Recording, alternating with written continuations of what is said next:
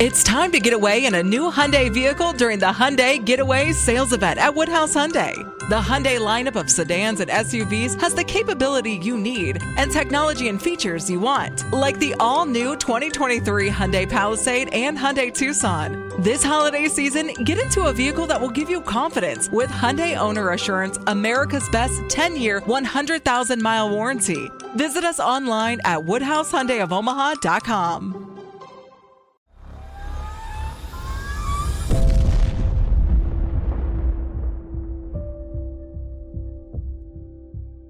This 20-year generation of the 9/11 generation is going to be so unique because they deployed, for Eddie, for example, he deployed back to back nonstop. I don't think people have a clear grasp and understanding of the sacrifice that these families and these men have made the last 20 years. I know for me, being with Sean really opened my eyes to what actually goes on over there. They're so quick to just place judgment and think that they know, but they have no idea. These men have so much to give.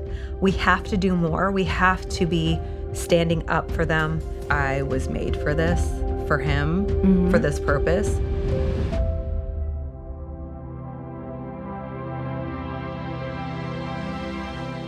First, let me say how awesome it's been getting to know you and Eddie and your son Ryan, and just like really getting to spend quality time with the two of you, the three of you, and just learning more and more about you guys and seeing you together and not just on television. So thank you for being here. Yeah, we've loved hanging out with you guys. We appreciate you having us. Thanks. I really want to start by diving into when and where the Andrea and Eddie story begins. Where did it all start? What's your love story? Yeah. So it's pretty incredible. We have a really powerful story. So we had met when we were 16, 17 years old. I was born and raised in Indiana. And then Eddie was kind of a transplant. He was a military kid. His dad was in the Army, so they would move every 2 years. But after his dad exited the military, they actually ended up in Indiana. And so Eddie and I met for the first time. I had snuck out of the house to hang out with my friends and be wild and crazy and ornery. I was very rebellious, as was Eddie. And so snuck out and met up. And it was, at the time, was a little abandoned road called Till Road. And there was a little abandoned house there, and you'd like go and hang out, and like we happened to be that night smoking weed. So I came in a big hooded sweatshirt and was just, being me. And he was like, "Who is this?" So yeah, he said he fell in love with me like that night and was just like, oh my gosh. But we actually became best friends. So he was just like so familial to me. It was like I grew up with like a lot of like boy cousins, and that's what it felt like a person that's just like, this is my person. This is my, and that's how he always was to me. He felt like my person. And so we joke all the time about how I would page him and be like, if it wasn't 2 minutes, I get a call back. And this is when you had to call from payphones. And I'd be like, 911, 911, ho, ho, ho. Did you know how to do that? You 304 and then you turn it over on a pager, it's ho. I do remember that. Yeah, so I'm one that of the codes. person that's like, and I'm like, we're not dating, we're just best friends. But we were just so close, and we would always hang out, and we have the funniest, craziest stories together. And, but he was always just such a sweet guy, so kind and genuine and very different than, a lot of other guys. He was super respectful and kind and just really, kind of put me on a pedestal even back in the day, even though we were just best friends. So, we parted ways. I think we both were kind of striving to get out of our little town and do life differently. So I can remember there was a time where we were both out of high school, and then we had gone to a community college together. And I just felt like there was a day that he was going to tell me, we like met and just the way he was acting was a little different or weird. And I felt like he was going to tell me like, I love you and like do something more. But he didn't. And I ended up going to Florida. I went with a girlfriend. I met a guy there. I was like, I'm moving. I'm going to fashion design school. So I went my way. He went his way, which ended up being he enlisted in the military shortly thereafter. So our lives just totally, took a big turn. Mm-hmm. I ended up being a mom and I got married and I really just went on this totally different trajectory while he was in the military. And that was like obviously at the height of the war getting into it because he would have enlisted in 99. And then, shortly thereafter, he did a couple platoons with the Marines because he is a Navy corpsman. So the Navy outsources all of their medics to the Marines. So he was actually with, he did do some ship tours, but then was on, mostly on target with Marine infantry troops as a corpsman. So yeah, he had a whole life experience. I had a whole life experience. And that separation was about 10 years. So then we reconnected just totally random. He was coming back through our little town. He had just graduated. Well, he just had gone through BUDS and then SQT. And then he had gone to do like the SOCM program where it's for the medics. And he was just coming back through maybe one last time because his parents were putting their house on the market. And just on a whim, he called my parents and asked, how I was or how I was doing and if he could have my number. And I'm like, oh, hey, by the way, I'm a single mom with 2 kids, and it was like right where we left off and just friends and just that's awesome. So close and so fun. Like we just have the most fun, just authentic, sweet relationship. And we weren't necessarily like seeking to like evolve it, but we were just spending that time together. So he canceled all of his plans. He was supposed to go like swim with great whites and go visit all these people across the country before he joined up with SEAL Team 1. And none of that happened. Wow.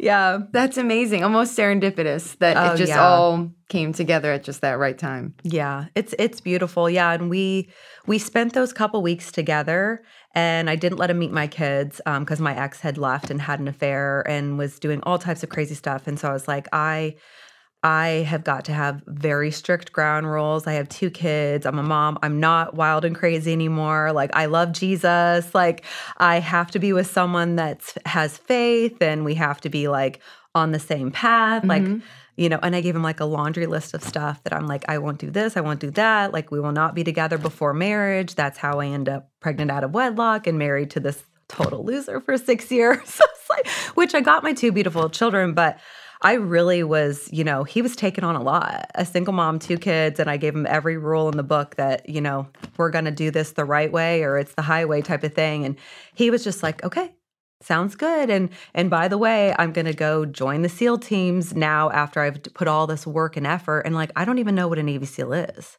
You had no clue. I had no clue.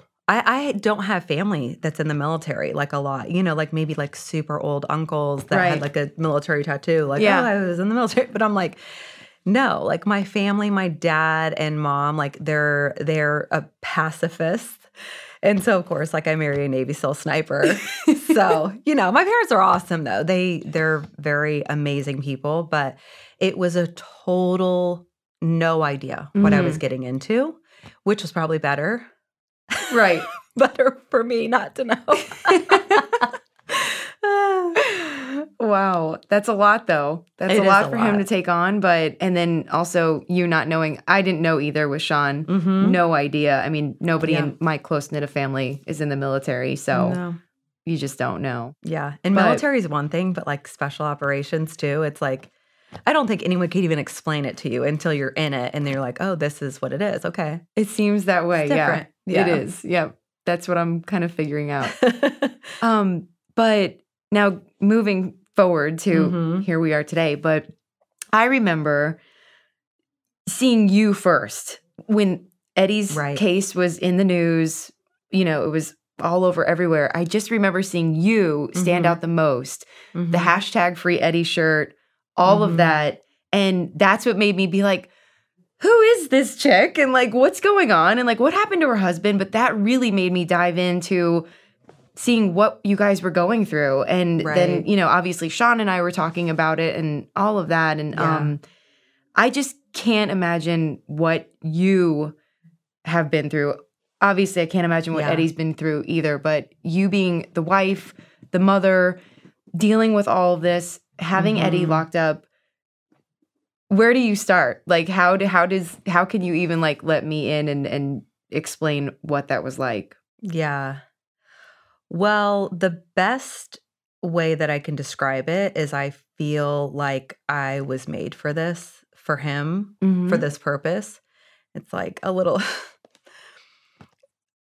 emotional to think, like I knew him as, you know, we were 16 and 17 and to get back together and to truly feel that God connected us for this purpose. Because I was thinking about that the other day. I'm like, I don't know who could have done this besides me. I feel like I was who I am, my personality, my drive, everything about what I had done leading up to this was all really a part of how I was able to do what I was able to do and to help him. And just, you know, I did imagery, I do branding and things like that. But my strength is like in my heart, in my love. Like I love super deep. There's no in between. I either, you know, I love you hard or that's it. Like I don't have like this way to just not be fully invested in the people that I love and that I care about. So I feel like all of my skill sets that I had been culminating through my small business that I was running and all the things that I was doing to help people and support people and coach people and consult and imagery and how to relate that into translating a message, like it was all strategically designed for me to be able to help him through this completely unforeseen event that occurred. And the navigating it was just like every waking hour I would devote to figuring how to help him to be free from this like oppressive just whirlwind that we had been entrapped in. So yeah, I mean, it's hard to put it into like all of the things that I did on a daily basis or how it happened, but I do feel like, because of my relationship with God and because I am so faith-based, I really truly from the get-go, I would feel very strongly and that we were supposed to go through this.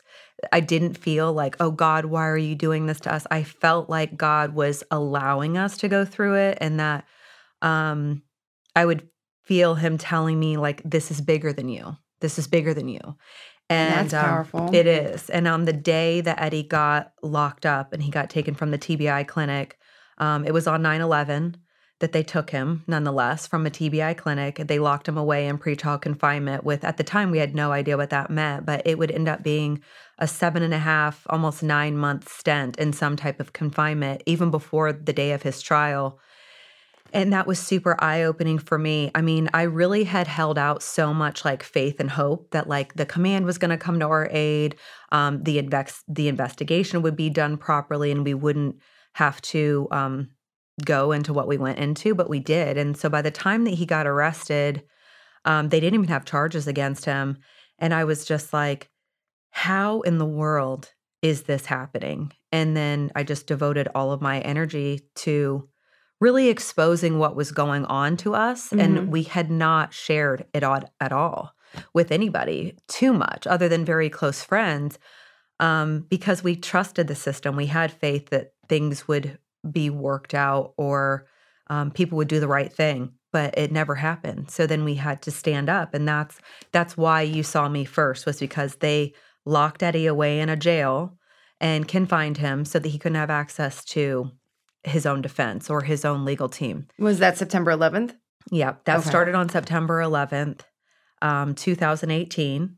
And then he remained in pretrial confinement all the way up until our trial, which wasn't until June of the next year.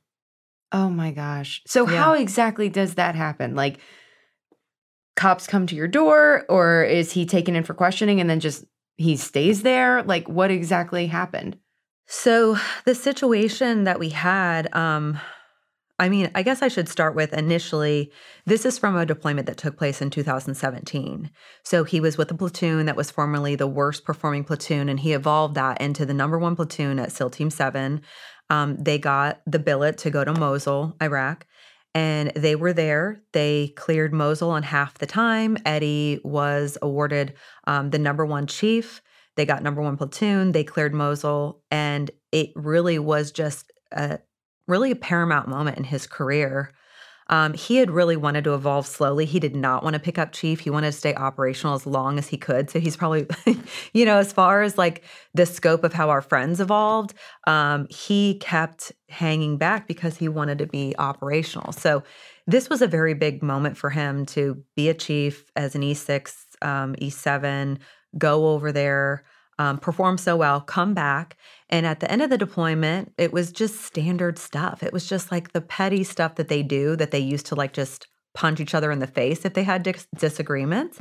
That would have been the 10-year SEAL team prior. But this group, it was very passive aggressive, and they were apparently having a lot of issues which Eddie did not know or didn't recognize, that these guys who had been a part of many platoons together had kind of united and staged a bit of a mutiny. And what is like an ongoing thing. But again, Eddie wasn't aware of it because Eddie was the only one staying on target the full time. I think Eddie and his OIC, Jake, were the only two. And then everyone would go back every 2 weeks and do a week-long rest and refit. And then he'd cycle out the other half of the platoon. So this embryonic mutiny was actually starting back at the other base that was like the safe house. And so they'd go back there and they'd drink and they would, basically were developing this kind of like a cancer in the platoon. And that kind of evolved to, there was a couple big moments, I think, that Eddie was telling me, like it became clear to him because it was all going on very behind the scenes. But he saw, he asked, I think it was one of the guys for their phone to text someone back at the safe house. And as he's pulling it up, there's a thread coming through from one of those individuals to the guy. Oh, wow. Saying, Eddie is going to get us killed, da-da-da-da-da. And he's like, what the heck is this? And so then it kind of started to unravel near the end of deployment. But again, it's so typical at the end of deployments for these guys to get, crazy. And sometimes they're the best of friends and they even have that. So I knew like with this, and Eddie's an authority figure. These guys are very young. They're not combat trained other than this is their first real combat platoon. I kind of was like, this is bound to happen, in this type of a scenario. So Eddie came back and we had amazing reintegration, which is not typical. A lot of times when you reintegrate, there's a lot of drama and it's just really hard, on the family and the guys.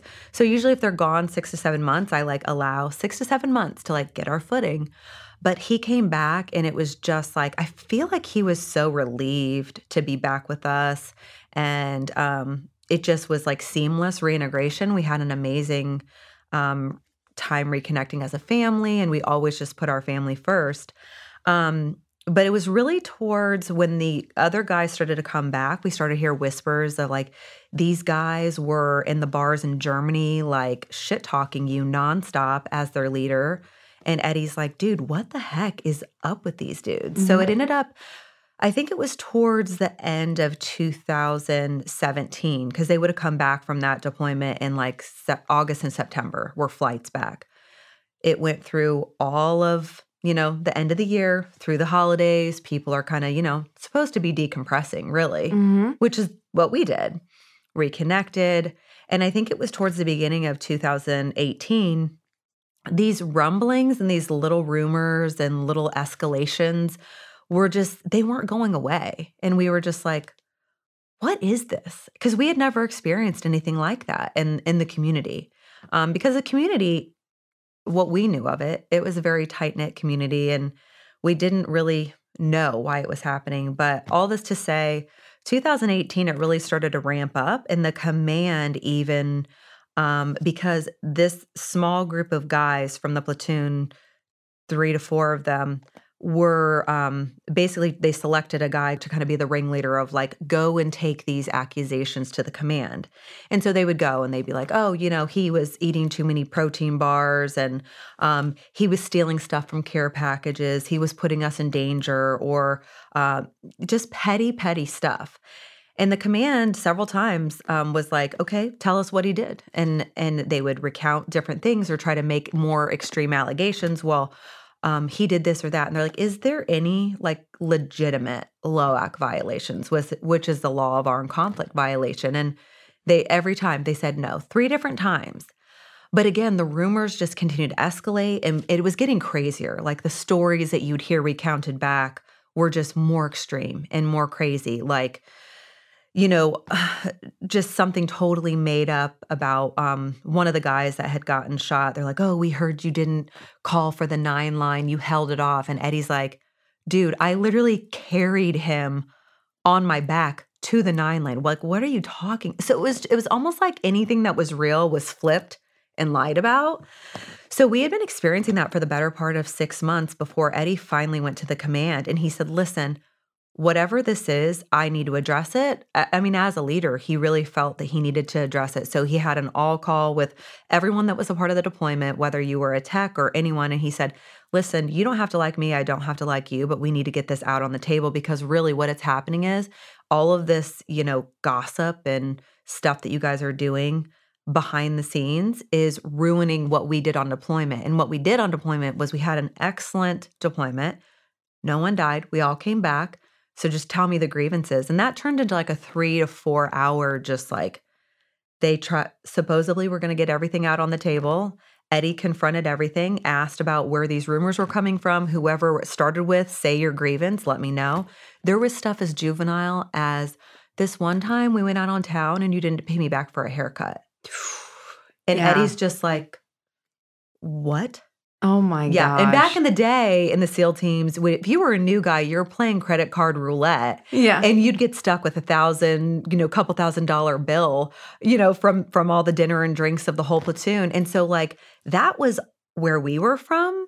So to hear this type of stuff, we were like, this is crazy. Mm-hmm. It's so absurd. And like, oh, you stole someone's Red Bull. Okay, whose was it? Well, it was the one guy that wasn't there, which Eddie knew, and he was a good dude and they were friends. And he's like, if that's really true, I will confront him about it. But like, you guys are so worried about like a Red Bull and, oh, I mistakenly borrowed and I broke your magazine, like a gun magazine. Mm-hmm. And he's like, did you ever tell me I broke it? And he's like, well, no. So it was just like so petty. And so that's kind of was really the culmination of we thought that was going to be squashed by the beginning of 2018 and it didn't work. And you were living on base at that time when you were hearing all these things too? Yeah. So the situation isn't necessarily like a base situation. It was a military housing, but it's very much like open. So we lived at the Village at NTC. It's right in the heart of Point Loma, right by downtown San Diego. And yeah, we had resided there 11 years. That's kind of where we spent the majority of our marriage and raising our kids. So yeah, we were there in a military housing. You're mixed in with every type of military branch, though. It's not like you're with a bunch of team guys necessarily. There was sporadic team guys, but did you feel like you were hearing things like throughout the community in such a way that you felt maybe people were looking at you guys differently now, or after hearing things like starting to rumble? Because there is a lot of drama and all of that, So were you feeling any of that, or was it just really stuck to the SEAL teams? Well, so I feel like Eddie would be the one that would come home and tell me different stuff because I don't really keep company like that would sit there and perpetuate that type of stuff. So all of my friends and all of my close, acquaintances remained the same, and it wasn't, it was just a very under the radar thing that was going on that was directed to us. But I have to say, like in the SEAL community, it's very common to be like, the guys have this phrase, like a hate train. So like they'll start to fixate on someone or something, and it turns into this just escalated hate train. And we were like, dude, we've never been one to try to participate in that stuff, and we've never been the catalyst of it. Mm-hmm. So to have that was very eye-opening. It was like, dude, this is crazy. And then the rumors and just escalation of rumors. And I mean, yeah, it's hard to describe that the guys in the community, they really have a lot of, this type of stuff. Like the rumor mill is a real thing. Yeah. So yeah, that was eye-opening for me. But I'm like, okay, these stories are being exchanged by people over like their 20th beer at Danny's. Of course, it's escalating from you were putting people in danger to, you smashed a toaster over someone's head and killed them. And we're like, how does that even get made up? But it was so outlandish that we didn't put any credence in it, which looking back was maybe a little bit of a mistake. But at the same time, it's like, I don't have that part of me that I am not insecure. I don't buy into that stuff. So to me, I was just like, we're living our lives as a family. We're good. The things that were happening to him at work were definitely affecting him. But I just believed like it would work itself out ultimately. But he was bearing a big brunt of it because it was just this continual, like almost like shunning him, closing him out more and more and more because it wasn't going away. So then it was turning into a bigger problem. And then every time they tried to address it, like it wouldn't go down. It would kind of escalate. And then it finally escalated to the point where I think one of the last times that I went to the head of SEAL Team 7, he had asked, actually, let me back up. So one of the last times before, when he continued to escalate and try to see if there was anything, and the command just kept on telling him, you need to go decompress. They're not going to take him because their goal was to not start a war crimes case. Their goal was to ruin his reputation. And they had 3 main goals, which were they did not want him to pick up senior chief. They did not want him to be awarded a Silver Star because he was getting nominated for a Silver Star for that deployment. And because he had done so well and he was number 1 chief and number 1 platoon and his performance in Mosul, he had been selected for a very coveted spot at Tradet Assaults. So Tradet Assaults is the training command that basically trains every single Navy SEAL on the West Coast to go out into theater. So these guys knew that he had been awarded that spot and that they would, in essence, be going back under him for the remainder of as long as his billet lasts. So for the next foreseeable 2 to 3 years, this guy would be, my husband, Eddie, would be the top guy there. And so I think at one of the last interchanges, the command was just like, you guys need to go home and decompress and just let it go. Like he's not losing that spot. He will pick up senior chief because he's got everything going in the right direction. And, he's going to get nominated for that Silver Star. And it was kind of a weird way, but I say this because I think the command unwittingly coached them. And I don't think that they did it on purpose, but they said, unless you have a legitimate LOAC violation, you've got to let it go. Oh, I see. And that's when this turned from cookie butter and haircuts and Red Bulls to we have text threads of these guys on a text thread that they themselves called the Sewing Circle. And it was dedicated on how to take Eddie Gallagher down.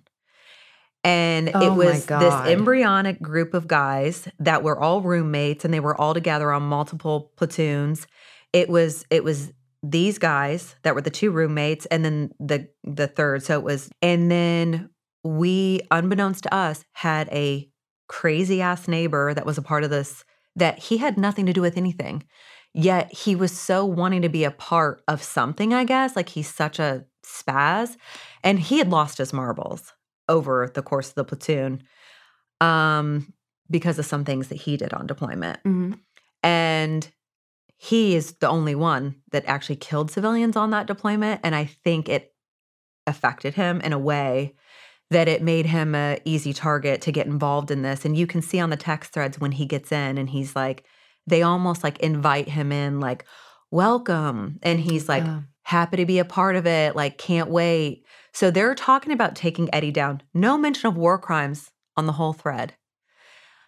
But it's all about what do we have to do? We got to get our story straight. We got to meet. We got to have an airtight thing. And so we have all of this. So in the background, we know all of this is made up. We know all of this is based on rumors, lies, and accusations. So we just keep on thinking it's going to work itself out. And then it really never does. Yeah. And I feel like those are two drastic things because of war crime. There's an ending point. But if somebody wants to take down and ruin your reputation, I feel like that's something that doesn't have an end date. So that's got to be extremely hard. And to move forward and to think that it's going to work itself out, and yet it doesn't. Right. And it just escalates from there. Yeah. So by March, that one of the very last times that had gone back after kind of being somewhat coached, that they needed a legitimate LOAC violation. It was the only way they were going to be able to take him out. They came back with the story of he stabbed a ISIS with a knife. And that's where it began. And so they're like, okay, there it is. If you are legitimately going to report this and put your name to it, well, they didn't want to put their name to it. They didn't want their names involved. And so they're like, here's NCIS's number.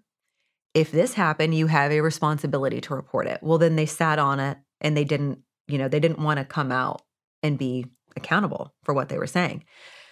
So then they circumvented that part of the command at some point, that individual, which is, he's a really good guy. He actually testified on Eddie's behalf about all of this at trial and what really happened. These guys decided they were going to circumvent the entire chain of command. And then they said, we have a videotape of him doing this, and we're going to turn it over to CNN if you guys don't take him off of TRADET, pull the Silver Star, and basically ruin him. Unreal. Yeah, and they did it. And the command was like, put him on timeout. They pulled him off of TRADET. They stopped his Silver Star. They stopped his, so he had already picked up E8. So he had already picked up senior chief, which is another misconception. People think that he was just a chief. He was awarded senior chief, and he got selected for it. They held off pinning him for it. They said, listen, if this goes to NCIS, after everything's cleared up, we'll give you everything back. Well, of course, that never happened. So yeah, he was actually supposed to be retiring as a senior chief. But yeah, that was the beginning of the end. And then NCIS got involved. And then that's when we were like, we've got to figure out, what does this look like? Because we've never been a part of anything like this before. And what do? We just sit here and wait like we're sitting ducks, and like no one's helping us. No one's advising us. They're shunning him, at this point. Right. It wasn't going away. He had done everything in his power to address it. So yeah, we pretty much just sat there like sitting ducks for another few months. We knew that NCIS had picked it up as a case. And so only do we know now in hindsight that as of April, these guys started being called in for NCIS interviews. So we have their first interviews, and we have the second interviews, and just the escalation. And we have on the footage, there's another really big moment that happened. So, a catalyst is like a unique thing, that it's the thing that it takes to trigger something, exponential. So we got that. And the lead NCIS agent, he was just such a amateur kind of nitwit, but he was very, very driven, and driven by a level of incompetence that basically his drive overrode anything to look at this in a case as far as an investigatory body would. And he did everything against the book that you would do. So he started developing a relationship with these guys. He started to get on text threads with them. He started to send them articles, like negative articles about like, oh, it's working. And so these guys were being coached by the NCIS agent. And then we have video footage of their initial interviews where he has them off camera coaching them and telling them, he's like, don't worry about anything. Your name won't go on any of this. So he's telling them everything they want to hear, because these guys are kind of nitwits too, and they didn't want to be known. So he's like, this is going into a source file. Your name will never come out. Anything that you did, we're not worried about that. We're after Eddie Gallagher. So this was like April, they started this investigation. Within the first couple interviews, you hear him say to these guys, this is an open and shut case. All we care about is Eddie Gallagher. We know. And so he was leading them through the whole thing, which then they compiled enough information that then by June, they were staging a raid on our home. And they raided our home thereafter in June 2018.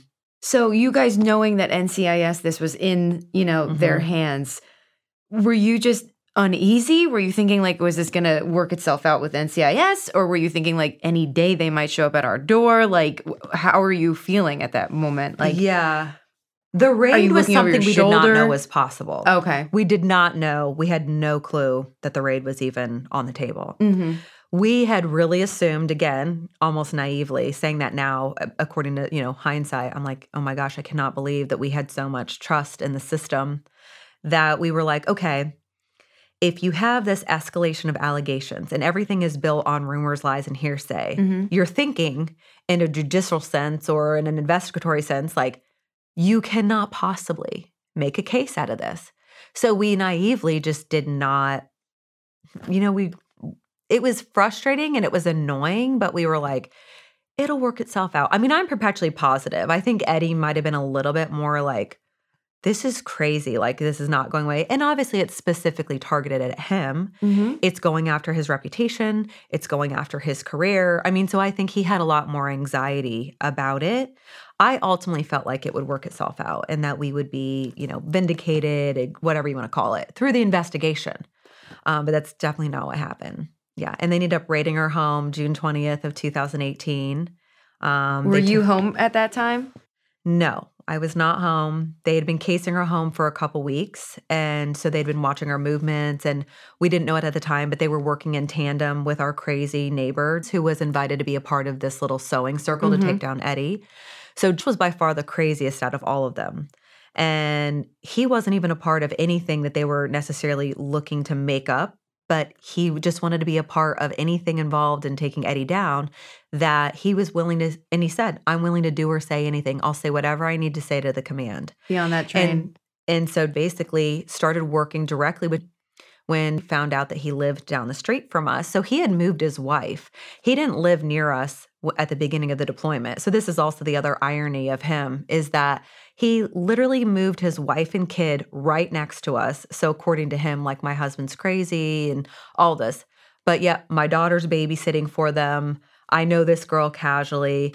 They're living right next to us. And so after he got back from this deployment and they're just continuing to spiral behind the scenes to like evolve this plot against my husband, we're out in the neighborhood, like we're walking the dogs, we're on Eddie's Harley, just like waving. And we're like, dude, they're so weird anymore. Like, they're just such weird people. Like, we can't even like wave to them without them being bizarre, because we had no idea that was basically like the Matt Damon movie, The Informant. Like, that's, if you've never seen that movie, go watch it. He is the informant. So he's exposing all of this stuff that's not true, but like, he's the real bad guy, but he's so crazy he doesn't even know.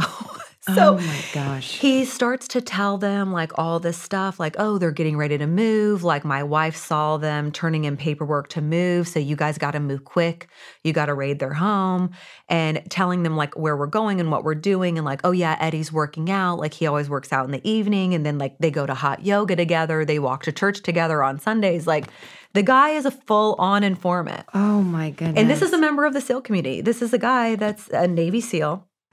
And so it ended up that, unbeknownst to us, the 2 weeks of casing our house, they started to watch our movements through NCIS.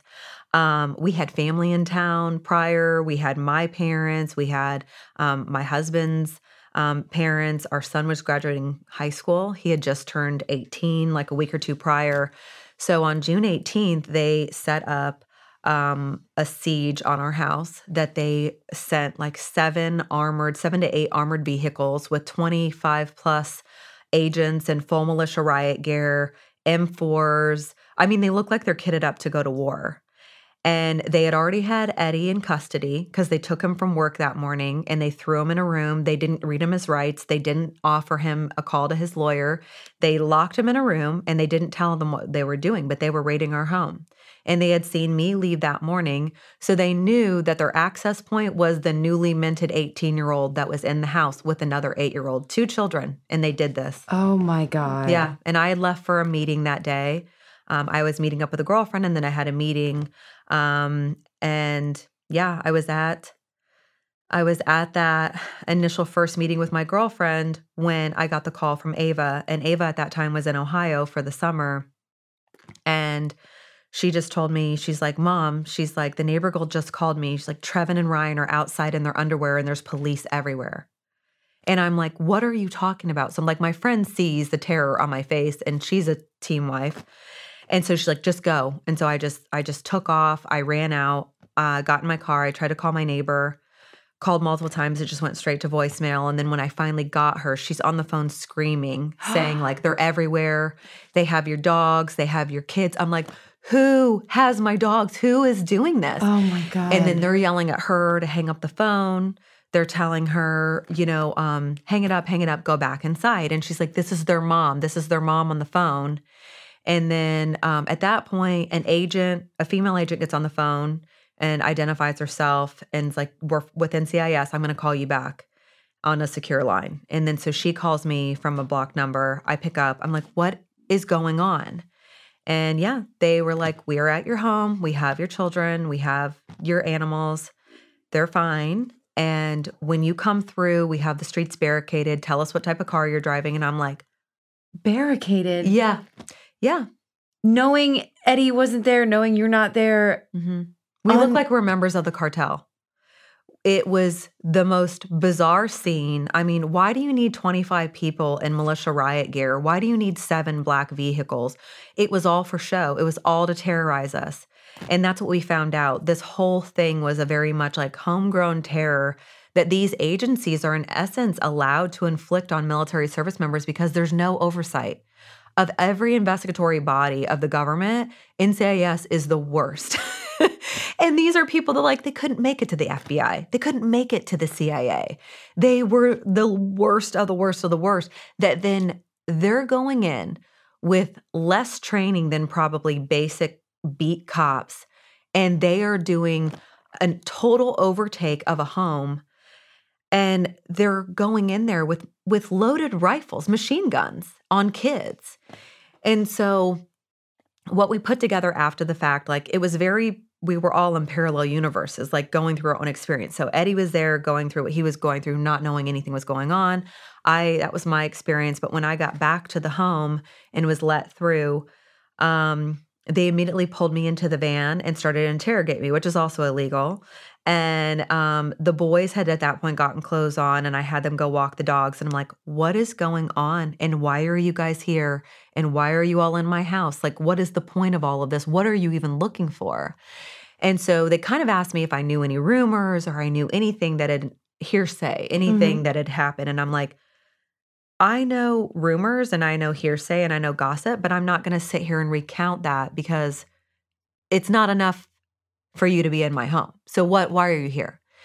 And then they kind of said, well, if we tell you too much, we could incriminate you. And I'm like, okay, well then what are we doing here, really?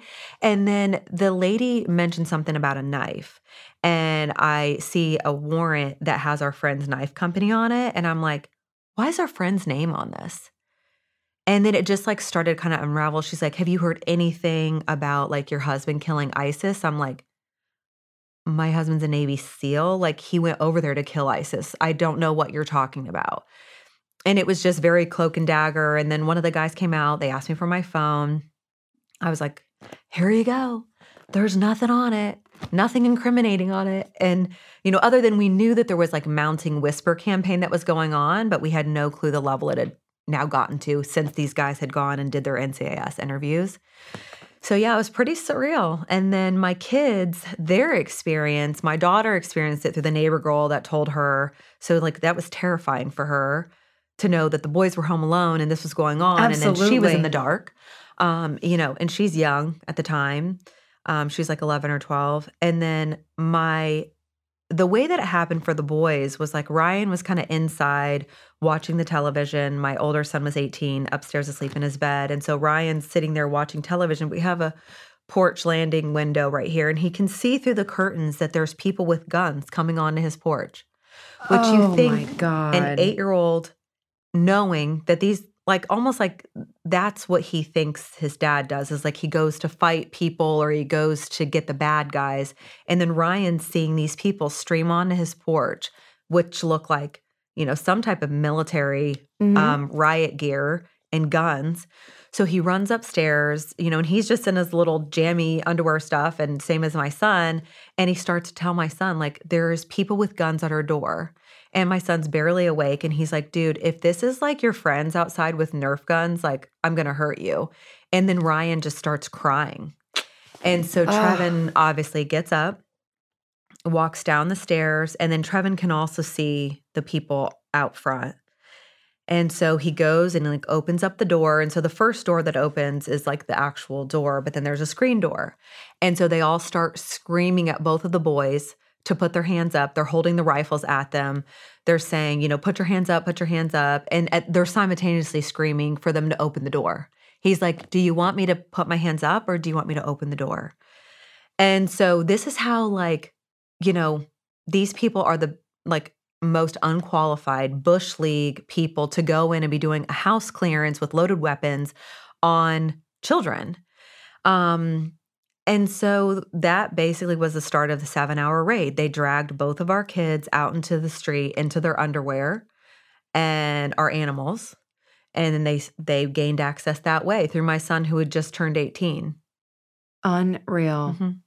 That's just like the worst nightmare ever. Yeah. I just can't imagine. Yeah, it's crazy. Oh my God. And then when did Eddie find out about this? Because he was being held, right? Yeah. So I think that's when we really first started to realize that we were systematically being terrorized by the community and NCIS, and was soon to be the prosecution, was basically at the very end of the 7 hours, one of the agents who had been at the home had walked in and was like, okay, you're free to go. And Eddie's like, okay, like what was this all about? And he's like, oh, I saw your wife and kids today. And Eddie's like, what? And the guy just snidely is like, yeah, I was at your house with your wife. Oh my God. We were in, basically, that's how he found out they were raiding our home.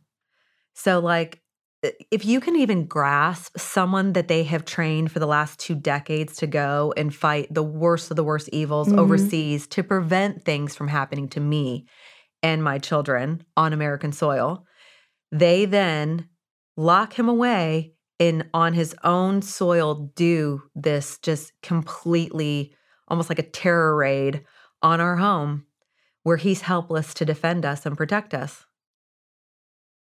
I don't know how you guys have gone through all of this and plus some. I mean, that I know was just the beginning of it. That was only the beginning. Yeah, that was only the beginning. And that pales almost in comparison to everything else that we went through. It was just an escalation of like, when I talk about it, I call it homegrown terror. Yeah. It's very frightening. And I think that's like when Bush was like, we're fighting from 9/11 on, enemies foreign and domestic. And we have been exposed to both, but I can say it's more terrifying to know that like your own government can target you and go after you if they want. Yeah. Unbelievable. Yeah. God, I'm so sorry that that's all happened to you. Yeah. It's awful. At that point, first of all, what do you say to your kids? I mean, because now like shit's gotten real. Like something's happening here that it's no longer just whispers or rumors or what if scenarios or they're going to take care of it. It'll work itself out. Now shit just got real. So what do you explain? Like, what does that family meeting look like? Wow. Well, like to protect your kids too at that point. I know. They're going to hear things at school and I mean, I'm sure media is getting involved at this point or no? No, I don't think the media had gotten involved at that point. So by June of 2018, we were prepping to leave San Diego. We were prepping to retire. We had bought our retirement home. We were getting ready to relocate.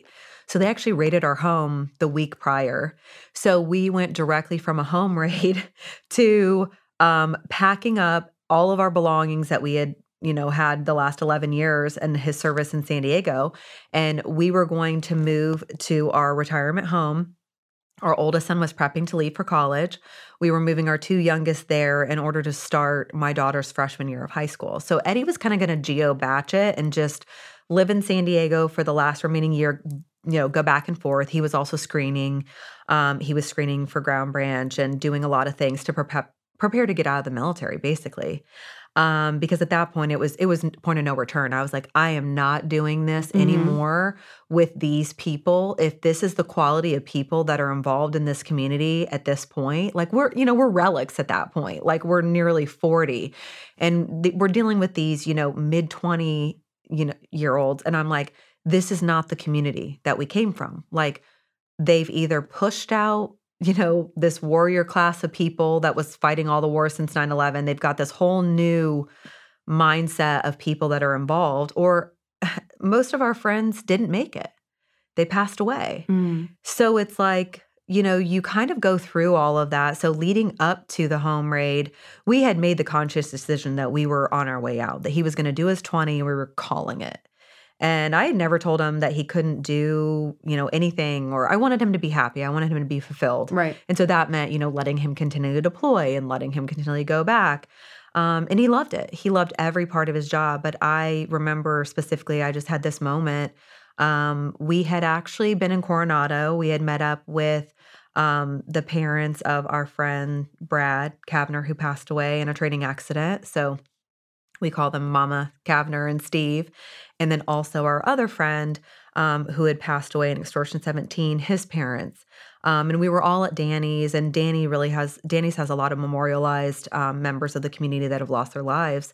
And I think, it was the first time they'd ever gone to see Aaron's picture and Brad. So we kind of took this whole, we call them our family. They're our friends that have become family. And so we took this family picture, and I remember leaving. It was just such a surreal moment because I remember when I first met Eddie, I was in Danny's and I sat down and Brad Kavner is like sitting there. Eddie had gone to the bathroom and he's like, I think he knew like I didn't know enough about what I was getting into. And he's like, hey, like, don't worry. If something happens, he's like, I'll give my life. Like he's going to come back to you. Oh, God. And that was the community that we came from. And now, a decade later, I'm sitting there knowing that like my husband is being targeted by these, people, no character, no morals, like they're just all bent on somehow, a vendetta against him. And after we left that bar that night, we went and had one more drink at McPee's. And I just remember like I couldn't control it. And I'm super spiritual. I feel like I see things sometimes. And I just remember having this like internal panic, which I'm not a panicky person. I don't even have really anxiety like that. But I was just like, I was in full on tears. I'm like, they've either killed off our friends or they're pushing guys like you out. Like they don't want you anymore. They don't want these people that have been fighting these wars. They want this new kind of evolved new breed in the fields guys. Like they want Boy Scouts. And I'm like, I'm done. Like I cannot send you over there again knowing. I'm like, I feel like these guys would push you in front of a grenade to write a book about it, to have a stepping stone. Because a lot of these guys are stepping stone seals. They're not the new. They use it as a resume pad to go on to bigger and better things. And like the guys that Eddie knew, like they were lifers. Eddie would have stayed in for 30 years would this not have happened. So yeah, it was a really interesting moment, the evolution from my entry into the community and the level and the caliber of guys that he was blessed to serve with. And like we call those guys our brothers. Their wives are my sisters to this day. A lot of us had kids at the same time. So like, Aaron held his baby girl once. Oh, God. And then Kimberly's oldest son is like the same age as Ryan because we were all in Bible study together and we all got pregnant. So it's like, we have a very sweet, amazing friend group, but we've lost quite a few in the midst of everything. So Eddie was roommates with Brad and Aaron. So there's a picture that he still has as his profile picture. It's Brad and Aaron are gone and Eddie got sent to jail. And it was just so surreal. We're like, what is happening to this country? Not even 20 years after 9/11, you know? Mm-hmm. And they just wanted to throw him away. God, I'm so sorry. I'm really tearing. It's okay. Do you It's want me to go get crazy you a once tissue? Yeah, I probably need a tissue. It's crazy once you start talking about it because it gets. I know. Let me get you a tissue. Yeah, I love that verse. Romans 8:28. For God works for the good of all those who are called according to his purpose. Yeah, I had a pastor that used to say, all means all, you know, it's everything. He can work everything for good. And that's definitely what he's done, for sure. Am I like totally all over the place with my makeup now? No, from here you look good. Good? Okay. God, Andrea, I I'm know. so sorry. It's crazy. That's actually out of everything that gets me the most. Like that's why I get so emotional. yeah. Because like the brotherhood thing, it's like, you know, these guys fought and died, and then these guys are setting him up. They couldn't be more 1,000 miles apart on what brotherhood means and looks like. And I mean, it's just such a degradation to the community. And we still love the community. We still have family, you know, our Eddie's brothers in the community. And we're worried, you know, about that. Like we want to see, you know, and there's so many good people still in the community, but you worry about, you know, the degradation of that. And that's why when we created the T-shirts with our friends, Andy and Kelsey, Half Face Blades produced that first Free Eddie shirt with Eddie, the picture of him. That's an awesome picture. It's a whole story behind that. But he had fallen in a well on a deployment. And that was after he got out of the well and after he went back in a second time for his rifle that he dropped. And so that's the picture after he had done all of that. I mean, like he is just such an amazing human being. So like I wanted that picture to be like the symbol of everything that he'd done and like the hashtag Free Eddie we came up with. But on the back of the shirts, it says, long live the real brotherhood. Yes. And that's how I signed my first like coming out email to all of our friends in the community, saying what the command was doing to us, saying what NCIS had done to us, saying that Eddie had been taken from the TBI clinic. And I signed it, long live the real brotherhood. And I firmly believe that. And that's why I get so emotional about it. I'm like, there is a chasm in our nation. You know, I think of the quality of individuals, that there's these people, it's like the 80-20 rule, like, you know, that don't do anything. And then you've got this like very core upper echelon group of people that are giving everything and their families are giving everything. And the pressure that they put on the SEAL community during everything after 9/11. I mean, I think we'll write books and do movies about this generation of a 20-year war. And what does that do? You know, when you're taking the brunt of it. And I think it's all kind of like entrenched in our story somewhere, like maybe down the line we'll get into it. But we do feel very passionate about supporting the community. This is not what the community is about. Our story is not emblematic of the SEAL community. It's actually a very big black eye on them. And I mean, the men that we knew in the community and the women that are a part of it, I mean, they're the most amazing individuals on the planet. So it's so much. Your story has so much. It really does. Yeah. So many layers to it. Yeah, there is a lot of layers. Yeah.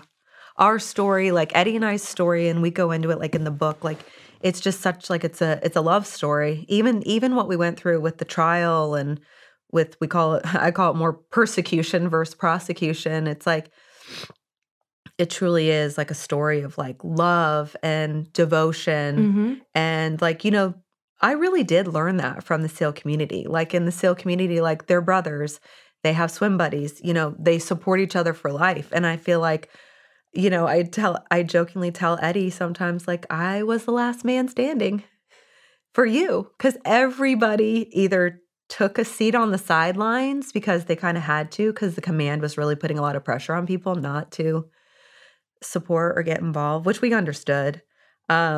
and then just a lot of people that developed snap judgments and thought, well, you guys had to do something wrong, because I think that's more comfortable for people to assume the worst, because if you really think of it from the perspective that what we were saying from the beginning was that if this can happen to us, it can happen to you. And that's a scary thing.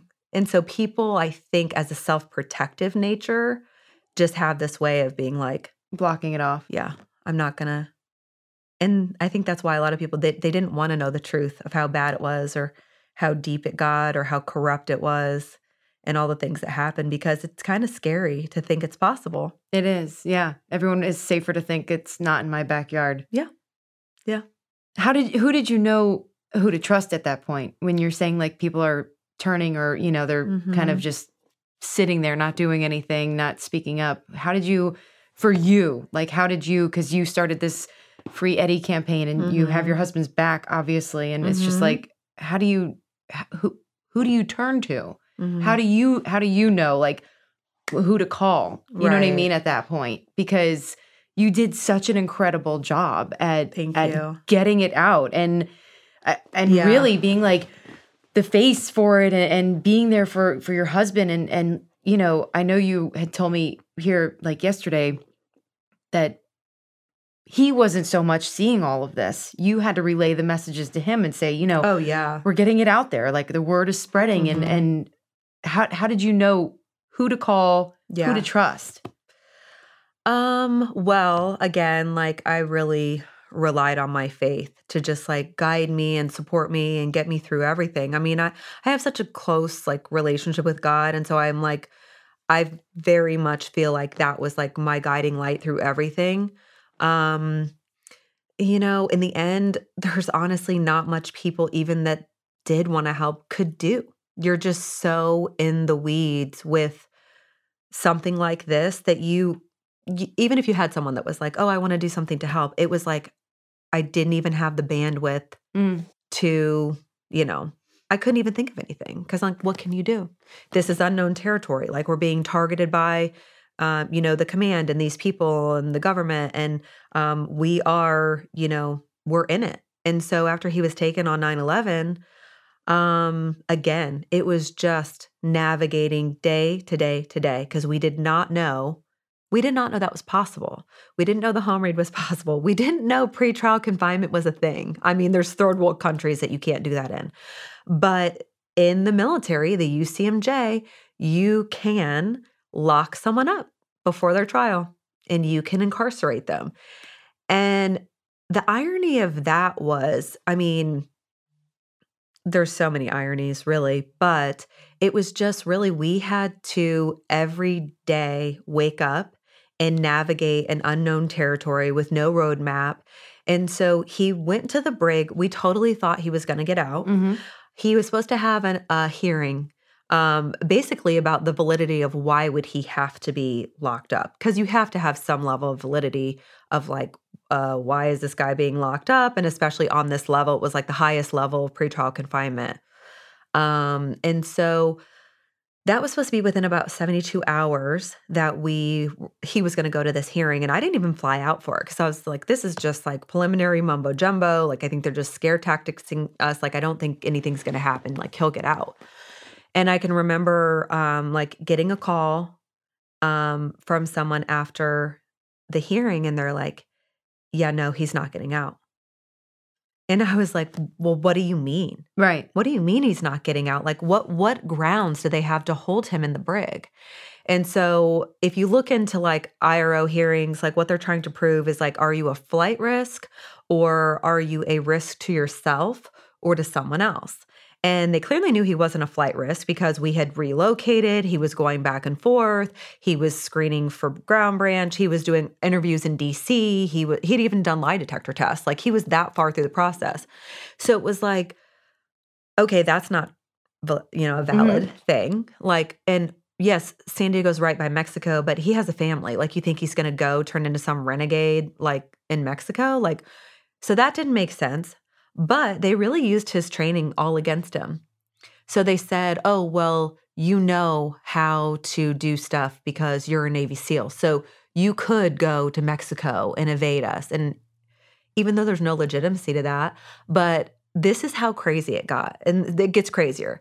So it's like every level, it's the new level of crazy. So at the IRO, Eddie calls me back later that night. He's like, babe, they said the most horrendous stuff about me during this hearing. He's like, they have said things from I abused drugs, we were drug muling in Mexico, all this stuff. So like we went to our friend's wedding in Mexico and they're like, we're drug muling. They said this. Oh my God. So we are like getting together pictures of us, like him in a wedding of his friend, like one of his best friend's weddings in Mexico. Like we weren't going across, like this is how crazy it got. Unbelievable. So he was like realizing, he's like, they can say anything they want. Right. They can say whatever. Doesn't have to be true. Doesn't have to have any validity. So he sat there for like 4 or 5 hours during this hearing and they said all the stuff about him. He's a monster. He abuses drugs. You know, he's a drug mule.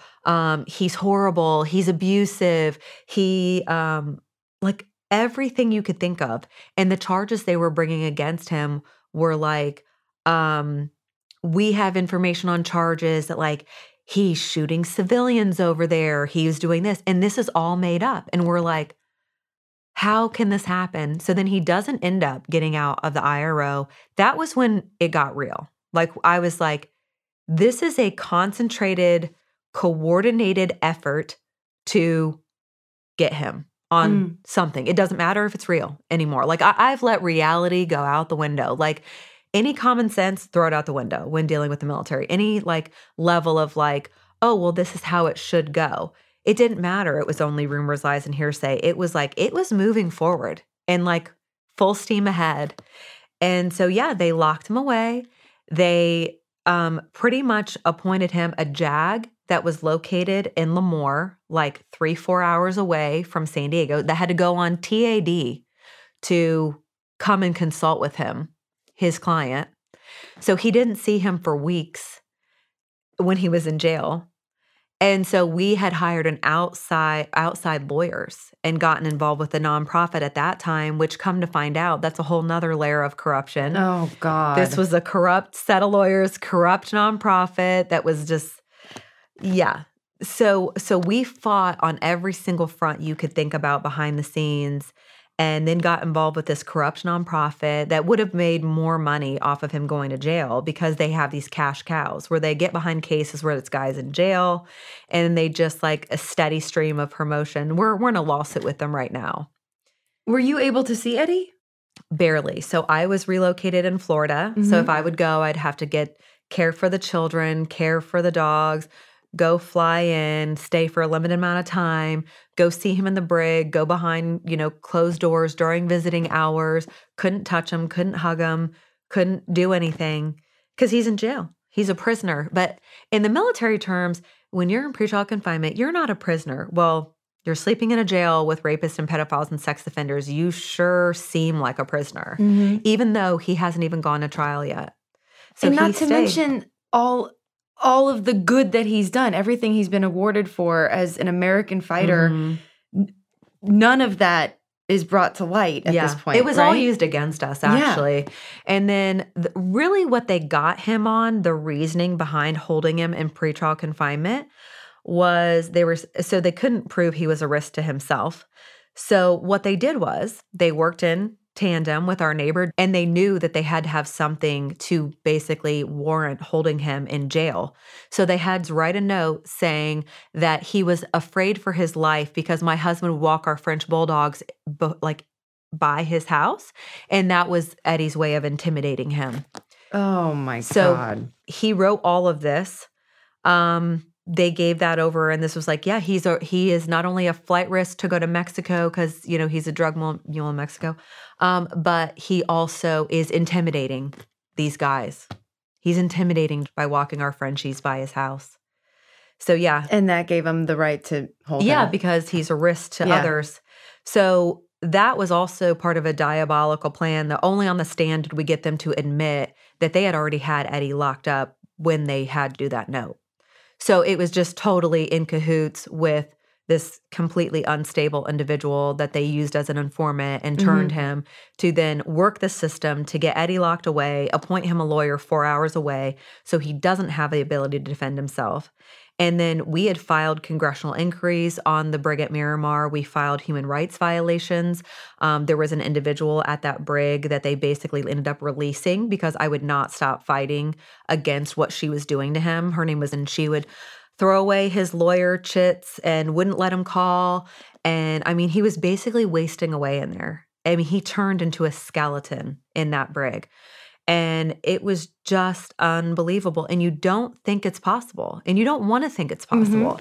But they use those brigs in tandem because they're under the UCMJ. So it's affiliated with the commands and the prosecution and the brig. And they use them as plea factories. So it's just like you see in A Few Good Men, Tom Cruise. He doesn't even go to trial. They get these guys to break and plead on stuff they didn't do. And there are, of course, guilty people. But then there is people that they don't have the wherewithal. They can't fight. They don't have the money. They're appointed some, ragtag jag lawyer that's not going to fight for them. Their goal is just to get them to plead. And they do. They plead to the craziest stuff. And then if you look at the rates of conviction, there's not that many guilty people in the world. The conviction rates are based off of the corruption that's involved in the UCMJ. So everyone basically pleads guilty because they crush you. They crush you. They crush your family. They crush your children. And you lose everything. Your livelihood, your money. If you do try to fight, you can't fight the government. You lose faith. Yeah. And if you don't have someone on the outside, if Eddie would not have had me, and if I wouldn't have had Sean, his brother, Sean was the one that helped with moving the ball on all of the political. He worked on Capitol Hill. He had inroads to help and really expedite the process of activating our congressional and constitutional rights. I mean, people don't even know their rights. I mean, we see it right now in 2020. People are just turning over their rights on a daily basis. And I'll tell you what, we have to stop, because if what can happen to us comes to you, you will pray to God that you are able to afford to exercise the constitutional rights that were afforded by God in this country. But if you don't have the money to fight, and so we fully raised funds to defend Eddie. And when we dropped that nonprofit and those corrupt lawyers, when we did that, we had to start over. And with a whole new team. With a whole new team. And we knew they weren't even trying to win this case. They weren't even trying to look into the case. They were a part of a corrupt system. These are two lawyers that were former trained JAGs that got out of the military and then set up their own independent law firms as ambulance chasers outside of military bases. So they just prey on military people. So we're in a lawsuit with them because they came after us after Eddie was found innocent and tried to sue us for $1 million. So are they still functioning right now? Are they I still? have no idea if they are. We've tried to expose them. We've tried to let people know. And, there's stuff out there. People can look it up. We've been very open, even before the lawsuit, about how corrupt, and it's just a big Ponzi scheme that they're running on these people that we got out of because we were identifying, they're not working on the case. They're asking the same questions since, months and months ago. And so when we, by the grace of God, leading into the trial, so he would have been locked up September 11, 2018. He stayed through all the way up, basically. He was incarcerated in some shape or form leading into March of 2019. And at that time, our trial was scheduled for April. And so by the grace of God, we got connected with, which is another 6 degrees of separation, was the police commissioner on 9/11 in New York City. And I mean, I remember seeing pictures of him, and he had this huge mustache, and he worked side by side with Rudy Giuliani during that whole crisis and President Bush. And someone was like, I really think that you should connect with this guy. He's just so good, and he's had different trouble that has come upon him. And so he was locked up and incarcerated for a period of time. And so he's kind of made it his life mission to help and support people. So he's got a book like from jailer, because he was like the head of like the jail system, and then he got the police commissioner job, and it's like then he ended up going to jail for something innocuous because he was supposed to be a part of, I think, the presidential cabinet. And when he got nominated for that, they went on him full tilt and they locked him away for like, I think, something totally innocuous. But he went to jail, and so he had this really strategic mindset. And so he started calling. I got in touch with him. I talked to him. He would go back and forth. He talked to me. He talked to Sean, Eddie's brother. Yep. And he just kind of became this like honorary godfather figure who was guiding us through this process and helping and supporting. And he asked me to talk to his lawyer at the time. And I was just uncovering kind of like some of the more seedy stuff about that nonprofit and the lawyers at the time. And they had started to try to basically extort us. They had tried to extort our family, get us to turn over the money that we had generated on his campaign, because we were also working with Navy SEALs Fund, which was amazing nonprofit. And they set up this portal so that we could raise money. And so, that we could fight the full power of the United States government. And then at that time, the media was getting involved in terrorizing us. So we were fighting everybody. So Navy SEALs Fund had started this portal, which was the Justice for Eddie page, which we would direct people to donate and to help and support our case. And that was just being held by Navy SEALs Fund. We never got that money. But that was to help and defend Eddie, and God forbid if something happened, to help the kids and I. And I don't think that the other nonprofit at first, they knew that they were setting it up and they were well aware of it. They helped us with the verbiage and with the language. But then when they saw the money being raised and this nonprofit is not really that together, they started to come after us saying, someone could say like, you're raising that money and like you're doing wrong thing. And I'm like, what?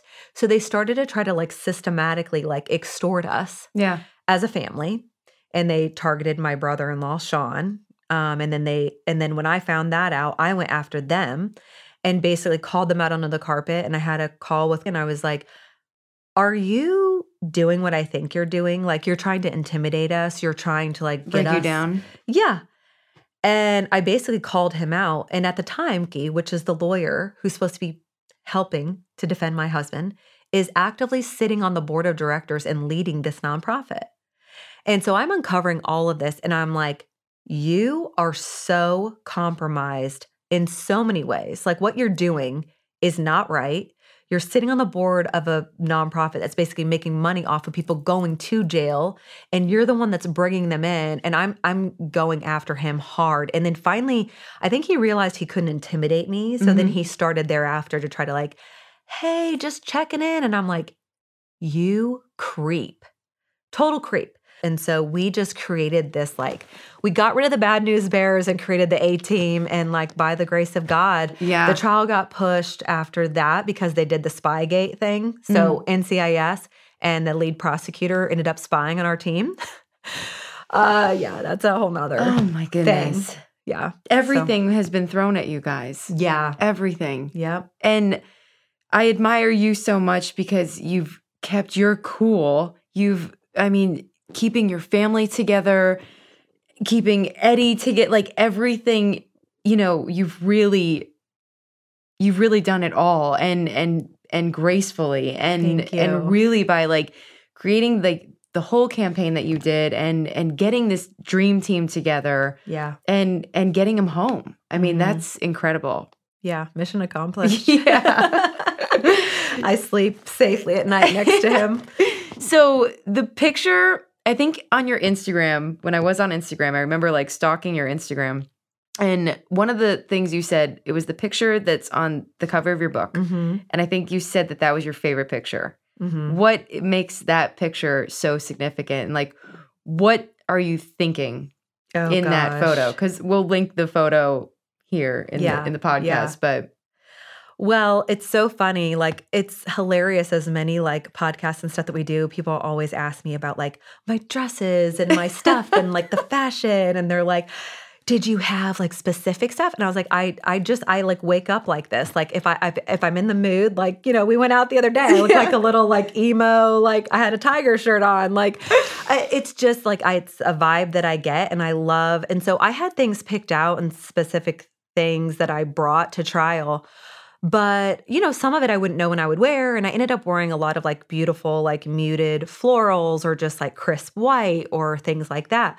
And I love white. It's just purity, color of purity. And I felt like we were on such a like battleground, but I was like, again, I fight everything straight from the heart. And I'm like, we will be vindicated. I'm like, when this goes to trial, we will expose all of this is BS. And like, we were the only ones that knew because everyone else had all of this. You'd either watch Fox and get one thing, or you'd watch this and get another, or you'd read an article like the New York Times and you would get the most skewed, you know, clickbait. And so I feel like, you know, waking up that day, I'd pretty much run through everything because it was like the day of the final day. So I was left with this beautiful black like silk blazer and like a white jumpsuit.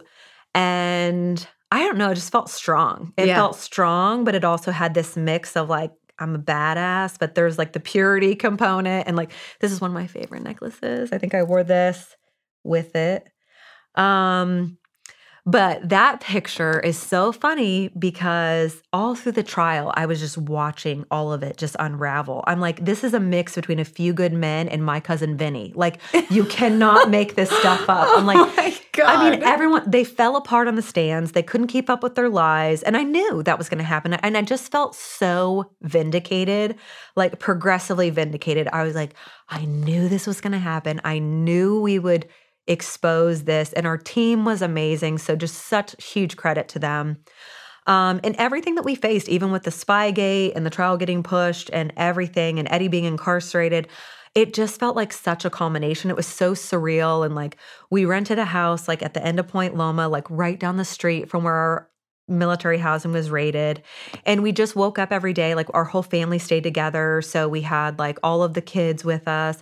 We had Sean and my mother and father-in-law with us. And we wake up and we'd overlook Point Loma. And it was just so symbolic of like how far we'd come and how much they tried to squash us and kill us and keep us silent. And they didn't, and it didn't work. And so I think like leaving that day, we would always get ready with the boys, my Sean, and then Eddie. And so they're 4 years apart. Sean's the baby brother, and then Eddie's the oldest. And then like, we just have such a strong, we obviously got severely bonded together during that experience too. I would imagine. So like a lot of the media would be staged before we'd go in and they'd snap pictures of us. And so we'd all go, we'd get our coffees from Better Buzz in the morning. And then we'd go into the court and we'd drive in like, okay, here we go, like run the gauntlet of all the media and all the cameras. And they try to get us to say something or whatever. And so usually you see pictures, it's either me and Eddie or me and Eddie and Sean, which looks like almost like a CIA agent behind us. That's Sean. That's my brother-in-law who was also, Sean was like the key component of Eddie being free. Like if Eddie had Sean and not me, or me and not Sean, it wouldn't, I firmly believe it wouldn't have worked.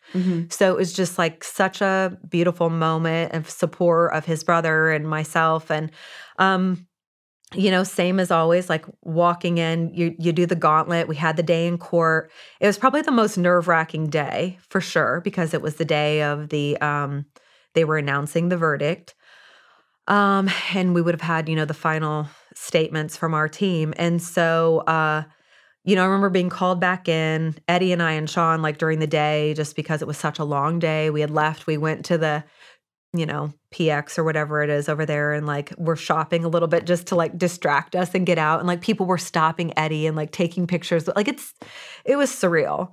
And then we ended up going back. We go into the court, they bring all the jury in, and just like as they're going through all of the charges and reading them, they're not reading them as the charge. They're reading them as a number prefix. And we were like, okay, not guilty, not guilty, not guilty, not guilty, guilty, not guilty, not guilty, not guilty. And I'm like, what? We didn't know what the guilty is. So like I'm looking at our team and I'm sitting like right behind Eddie, and I'm looking at Catherine, and I see Catherine just like start to cry. And I'm like, oh my gosh, I don't know what I'm crying about. But I'm like, waited and waited. And then Tim just looks at Eddie and he's like, it's the picture. It's the picture is the only thing you're guilty of. Which we had never said that he wasn't guilty of that. We told the military, like, he will plead guilty to taking a picture just like everyone else in the platoon did. Mm-hmm. But if you want him to die on this cross, like, yes, we never denied he took a picture with ISIS terrorist. Mm-hmm. And so it was just crazy. I think I just burst out in tears. Everyone in the courtroom, in the audience who'd been there, our friends and, you know, Brad's parents, just tears from people in the media. And then, you know, the jury walked out, and then the next day was the sentencing. So we had this like reprieve where we knew that we had, you know, basically everything was found not guilty, Right. except for the photo charge. So it was a huge win. And we knew based on how they had leverage and just they did this whole list of charges against him. So the charge sheet was a mile long. So out of everything, that was the only thing that we knew that they could get him on. So it was kind of best case scenario considering, because we knew that they were not going to just relent and, you know. So I just remember walking out of the courtroom area, walking into like where everyone was in the overflow and all of our friends that were watching the overflow, and we just all just cried and cried and cried, and tears and relief and just Like overwhelmed. Yeah. And so the picture that you see is after all that day, and it's like, okay, we have a brief reprieve where it's done. Yeah. The trial is done. The trial is over. We have one more day. We have sentencing tomorrow, which we didn't know what was going to happen with the sentencing, but we're like, we did it. We did it. And the team was thrilled. We were all going to go meet up at one of our favorite little spots right there in Point Loma that night. So walking out of that, my face looks like a smirky, I told you so. Yeah. And I was right all along, and now you all know. And then Eddie's just looks like straight, like, I don't know, relief mixed with like, fuck this, like just pushing the door open. But he, you know, he looks amazing. And I'm just right there next to him, like hand in hand, like, we told you so. And now Yep. you all know that we overcame this, and like, you can't hold it on us anymore. God, what a feeling. Yeah. What a feeling it was. I feel like it captured that. You Yeah. know? Yeah. When you know the context, you're like, oh, yeah, that does look like what they're saying facially. Yeah. And now knowing your style a little bit, it's perfect. Yeah, it's like, yeah. Yeah. And I went out to the media thereafter, and we would sometimes after the long days or big days, we would do a debrief with the media. So there is some footage after where I basically go after everybody, and I'm like, this is why we as a nation uphold innocence until proven guilty. Mm-hmm. And what we've created out of this system, you know, is we're doing it all wrong. And we should not be doing this to people. And like the whole trial by media thing, I mean, it's a real thing. For sure. And it's amazing to hear that the team that you put together all has some backstory with personally dealing with this themselves. Yeah. Which Isn't that crazy? It is crazy. It's a total God thing. It was totally orchestrated and ordained, appointed, anything that you can say to be like, it does not make sense Mhm. that I would have been on 9/11, I would have been 21 years old. Trevin would have been just under a year old. And I can remember holding my baby the night of 9/11 and thinking, what in the world did I do? How did I bring this child into this world? You know, the Twin Towers had collapsed that day. And in a way, we are all so enmeshed through everyone that went through 9/11 because you know where you were, you know what you were doing, and you know what you were feeling. And I remember feeling that feeling of hopelessness, and especially for my child, and just like holding my child and rocking my child. And I remember having God like kind of tell me like, this is how I care for you. Like, I hold you when it seems out of control. Like, he didn't know. He was great. He was sleeping soundly and snuggled up. And I'm like bawling, thinking, how am I going to protect this kid in this world that we're living in, which was only progressively, you know, getting worse. And then I can distinctly remember moments when Eddie and I got back together And we had that moment like where he was getting ready to leave for the SEAL teams in San Diego. And I was a single mom in Indiana. And I was like, I don't know how we're going to make this work. And it was almost like, okay, well, is this the end of like the story? And then there was a moment where he was like holding me, rocking me in the kitchen. And I'm not kidding you. We like had a bolt of lightning that went through us. And I stepped back and I remembered that feeling of rocking Trevin and God telling me it was going to be okay after 9/11. And then this man that's been brought back into my life that's like this warrior that's now going to go fight for everything our country stands for since 9/11. I mean, it's just there's so many points where I feel like God orchestrated so much. And, you know, our whole team is just badasses. Like, we must be like honorary New Yorkers by now because everyone on our team is like a New Yorker. And we have that, I think, that like level of like, you know, fight in us that they embodied during all of that struggle to rebuild. And like, I don't know, I think it is pretty beautiful now, just the storyline of like, we knew each other and then we got back together. And then now it's been a 3 decades journey for us. Yeah. So yeah, the vindication in 2018 would have been about at the other 10-year mark. So meeting at 16, reconnecting 26 and 27. And then now that was, 2018, I would have been just 28. But we started to go through it during the like 26, 27 years mark. Yeah. So our story is very interesting and a lot of connecting points that make it pretty fascinating. Yeah. And one of your interviews that you did, it was after he got released, and you said, let me see if I can find it. Oh, what everyone meant for evil, God used for good. Do you still feel that today? Yes. Like 100%. Oh, 100%. So that's actually crazy too. We put this in the book. So Eddie was at NICO and he was going through, because at NICO, they kind of like, when you get out of the SEAL teams, a lot of people, if you've done that many deployments, like it's just part of getting out. Like you go to NICO, you get all of the testing done, you get everything documented, all the things that you've suffered or gone through, you know, you test for TBI and PTSD and everything. So it's just part of a precursor of him getting out and making sure we're doing due diligence before he leaves the military so that he also gets all of his VA benefits. So he had actually, so the timeline is this, like, so we had the home raid in June 20th, 2018. We relocated by the 4th of July. We were at our new home. He was then taken on 9/11. So that year in September, I would have been in Florida with the kids. My son would have already been we're leaving for college almost. And then Eddie was back at NICO. So he was doing kind of the geo-batching thing, and he was there at the program, and he was going through it, and he was really taking everything in. So he'd do anything from, you know, an art class to music therapy to acupuncture and, you know, everything in between. And so he had called me that morning on 9/11. It's always a somber day, obviously, for everybody.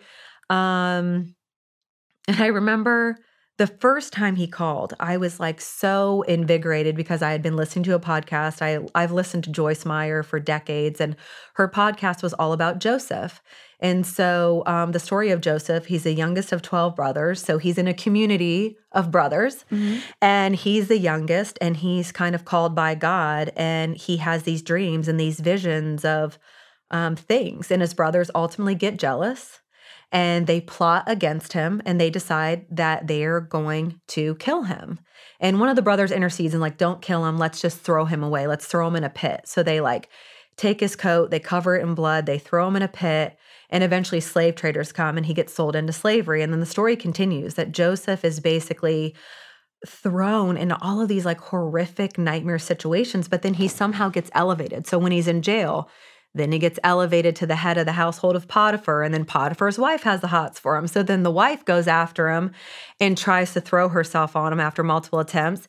He runs out of the house, and then she's like, he raped me. So then this guy goes on basically trial for rape. And the kid is like doing the right thing. He's a righteous individual, but he keeps on finding himself in these situations. So then he gets thrown back in jail. And so then he's like in jail again for something he didn't do. And then while he's in jail, he has this interaction with 2 individuals. And so this is all in the Bible. And so I'm like telling Eddie the story. I was like, I feel like this is so symbolic. Like, this is like you, like you're Joseph, like you've been betrayed by your brothers, but it's happening for a purpose. And this is happening in that verse. What it symbolizes is, were it not for the negative things that happened to Joseph, he would have never been elevated to the place that ultimately he was given. And so the story goes that as Joseph is in there with the king's cupbearer and with the king's like cook, he's like, tell the king, I can interpret dreams and remember me when you go before the king. And so one day the king starts having these crazy, bizarre dreams. And then at a certain point, way later, Joseph is called before the king. He then ultimately ends up being the second in command. He's given a ring on his finger. He's in charge of the entire, basically the saving of the people of Egypt, but also subsequently the Hebrew people. So Joseph gets put as second in command. He ultimately ends up saving all of his brothers and his father. And they come before him and they don't know who he is because it's so long and he's so different. And they're in the midst of this famine and drought, and they go before him, and he basically encounters his brother, and he says that verse to all of them, to his, the 12 brothers. Yeah. And he's like, what you meant for evil, God meant for good, in the saving of many lives, what is now happening. So he was ultimately their salvation at the end of the day. Oh my goodness. And I've said that, I've quoted that, but that morning Eddie heard me out on that podcast and like how much I was getting from it. And the story of Joseph became an anchor for me. And that scripture became an anchor for me about like a full circle. Why God was doing what he was doing. Mm-hmm. And I had told you or Sean, I said, God audibly told me this is bigger than us. This is bigger than us. Because when I would just fall in a heap and cry and, I had to hold on to what I believed, and what I believed was that God was allowing us to go through this for a purpose that was bigger than us. And I do see that now more than ever. Yeah. That's so powerful. It's a powerful story, very symbolic. Yeah. But it's powerful that kept you going, and kept that in turn kept Eddie going and your family and all of it. It's just, it's remarkable. It truly is. It is. Which leads to where you guys are today and the Pipe Hitter Foundation and now helping others. Yep. And do you want to talk about that and kind of explain a little bit more about that? Yeah. So, that was really birthed out of the overall struggle of dealing with an amazing nonprofit that had our best interests. They had our back. They supported us. And that was the Navy SEALs Fund. And then we had this other nonprofit that targeted us and was corrupt. And I thought, of all the things, of all the evil that we're experiencing, and then trying to additionally capitalize off of our misfortune and extort us and all of these things, I was like, it doesn't get much worse. And I'm like, for military families especially, that don't have the wherewithal, they don't know how to even circumvent the level of pressure that this system is able. I mean, and they put their thumb on the scale. I mean, they had their thumb on the scale of our trial the whole time. And it was from every angle. And so we would always say, like, we saw behind a curtain that we never knew existed. And most people don't want to know it existed. But now that we do, we cannot unsee what we saw. Mm-hmm. And knowing that if we, let's say we just go into the night and oh gosh, thank God we got out of that. I could not, in good conscience, live my life knowing that it's possible for these types of things to happen to people and not do something about it.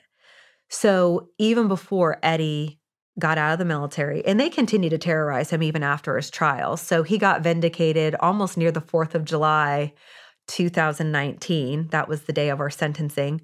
And then the 3rd of July, I think, was the day. And then from that point through, I think, November, he retired late November 2019, so just last year, I started the process of looking into how do we create a nonprofit? How do we do something to stop this from happening? How do we put another good and righteous nonprofit on the map and potentially take this other nonprofit out that's like using these people? So It took a very long time. I never intended to start a nonprofit, but the Pipeheader Foundation was just born out of our struggle. And between Sean and I, the map that we carved was one that was totally unique. So me utilizing my background in like imagery and branding and messaging and just like fighting basically for what's right and fighting to get our message out there. And then Sean fighting through the channels of utilizing the Congress and the members of Congress. We had them sign on to a piece of paper that actually basically, in essence, it was the reason that President Trump got involved. So we had over 50 members of Congress sign on to basically saying that Eddie needed to have the right to defend himself, that he should have the right to do that. And so when we crafted this path, we felt like we had a purpose in sharing how to help people through trials and struggles, because what we had done was pretty unprecedented. So that's what our foundation does. We help to guide people through crises through advocacy, PR, legal defense funds, and then emergency relief grants. So what we knew was they went after our whole family. They just didn't go after Eddie. They went after his children. They went after me. They tried to break us apart. They tried to crush us. They tried to financially overwhelm us. So we try to empower and equip people and walk alongside of them in a way that will enable them to hopefully get through and come out on the other side of being wrongly targeted or caught in the midst of a crossfire of whatever it is. So that's kind of the vision behind it. And so we basically got our IRS approval during the middle of 2020 COVID. But we immediately started to set out to help people. So we've been raising money online. We obviously haven't been able to do events, but we've partnered with amazing foundations like Charlie Daniels, the Journey Home Project. They've helped us to get off the ground and done special donations. And like, we're just really trying to help as many people as possible. But it's not just service members. It's police, first responders, service members, and their family. Oh, okay. I didn't know that. Yeah. That's great. So yeah, we have an amazing board of directors. Mark Mukasey sits on our board of directors. Okay. Actually, a lot of people that were involved in the fight to free Eddie are involved. I was going to ask. Okay. Yeah, we have an amazing board of director. And then, so those individuals, a lot of them were critical in helping us to tip the scales to free Eddie. And then our executive director is incredible. So yeah, definitely did not set out to start a nonprofit, but here we are. And I feel like it's a total calling for us. And we have to do it. There's no other option because people need help. And now, sadly, our police are getting targeted just as bad as our military. It's just sad. And we wouldn't have been able to foresee that. So yeah, by the grace of God, we're now able to help and support these people through these types of struggles, or if their families are targeted. Wow. And it's currently undergoing. Like you guys are working with people. Oh, yeah. We got IRS approval in April, and then we immediately started to go through the applications. We had gotten an influx of, once we kind of did a soft launch and launched the website, we also launched the application portal, and we got a backlog of over 40 applications of people that are sadly in some level of hardship situation that we're specifically looking to help them with. So we have a pretty tight wheelhouse of what we will take and what we will onboard. So our board of directors votes on the people that we want to approve, but we offer help and guidance and then emergency relief grants. So yeah, we've already been able to help people and their families and give emergency relief grants to people that are struggling and going through similar legal hardships, or maybe even a hardship related to some type of illness, or hardship about them getting pushed out of the military. Because that's the common thread too. Even after Eddie's trial, he was consistently targeted and pushed out. And they wanted to take everything from him. They wanted to take his retirement. They wanted to take his military benefits. They wanted to take his trident. It was just injury to insult. And it was all just sour grapes, because we have exposed so much about how badly they handled this case. So we see that a lot, sadly, with our nonprofit. It's a consistent problem that these commands are weaponizing the UCMJ, and they're basically targeting service members and stripping them at like 18, 19 years of everything for stuff that some of them for stuff they've been found not guilty of. And it's like, what's the point of the process if you're going to just then, in essence, leave them alone and destitute, because their wives leave them, Their kids are taken. They have no income. They can't go get a job. They're, if their trident's taken, it's such an identity for them. And then you're basically putting these people at risk for veteran suicide. Yeah, that's another thing. I was just briefly talking to Eddie downstairs between Sean and Eddie's break, but they're targeting an already fragile group of guys that are coming back. You know what I mean? Although there are war heroes, but 22 a day. And it's just what are they getting out of that? And I don't know. It's awful because we're coming up to 20 years of these guys. And I just feel like there needs to be more awareness, more talk about all of that and the transition and to then hear that these guys are getting targeted and losing that purpose that they fought for.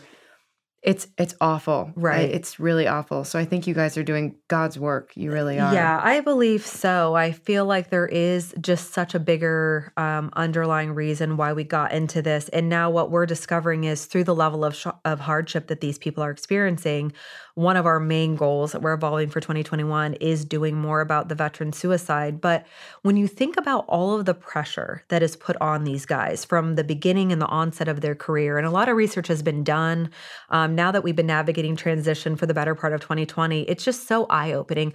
A lot of the injuries to their brains and the TBIs are even obtained during training before they even go to combat. Really? So you think about these guys with, huge tears in their brain through even the developmental process to become a SEAL and to be able to be trained enough to go over into theater.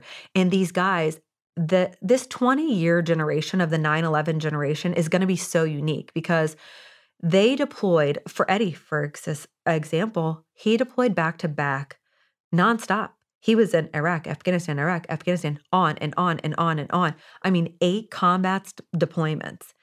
And then the level of services, okay, so everyone's like, well, why are they so messed up when they get out? I'm like, when do you think when they're working up for a year and a half, deploying nonstop, and then coming back and doing another workup? And that's the other thing. The cycles of the SOF community are you're at workup doing your special pro dev and your training preparement longer than you are usually deployment. So your family is just on hold, on hold, on hold. And, I don't think people have a clear grasp and understanding of the sacrifice that these families and these men have made the last 20 years. And the weight of the brunt of the burden of 9/11, it did fall on to the SOF community. That's just common knowledge. So the idea that someone that served for 18, 20 years has maybe done anywhere from 2 to 10 to 20 combat deployments, and then, you mess up. Like, there's people that we help and support. Yes, they messed up. They did something wrong. But the punishment does not fit the crime. Like, if you think of these guys and they've been used and abused and they have, mental and emotional, and that's what they signed up for. And Eddie is very open about listen, I knew I was disposable in a way. I was disposable to the military. Yes, they invested a lot into me, but, ultimately, at the end of the day, he would have given his life for this job. But I think there's a very big fine line where at the end of their careers, I think there's this, I guess the word is they're expendable.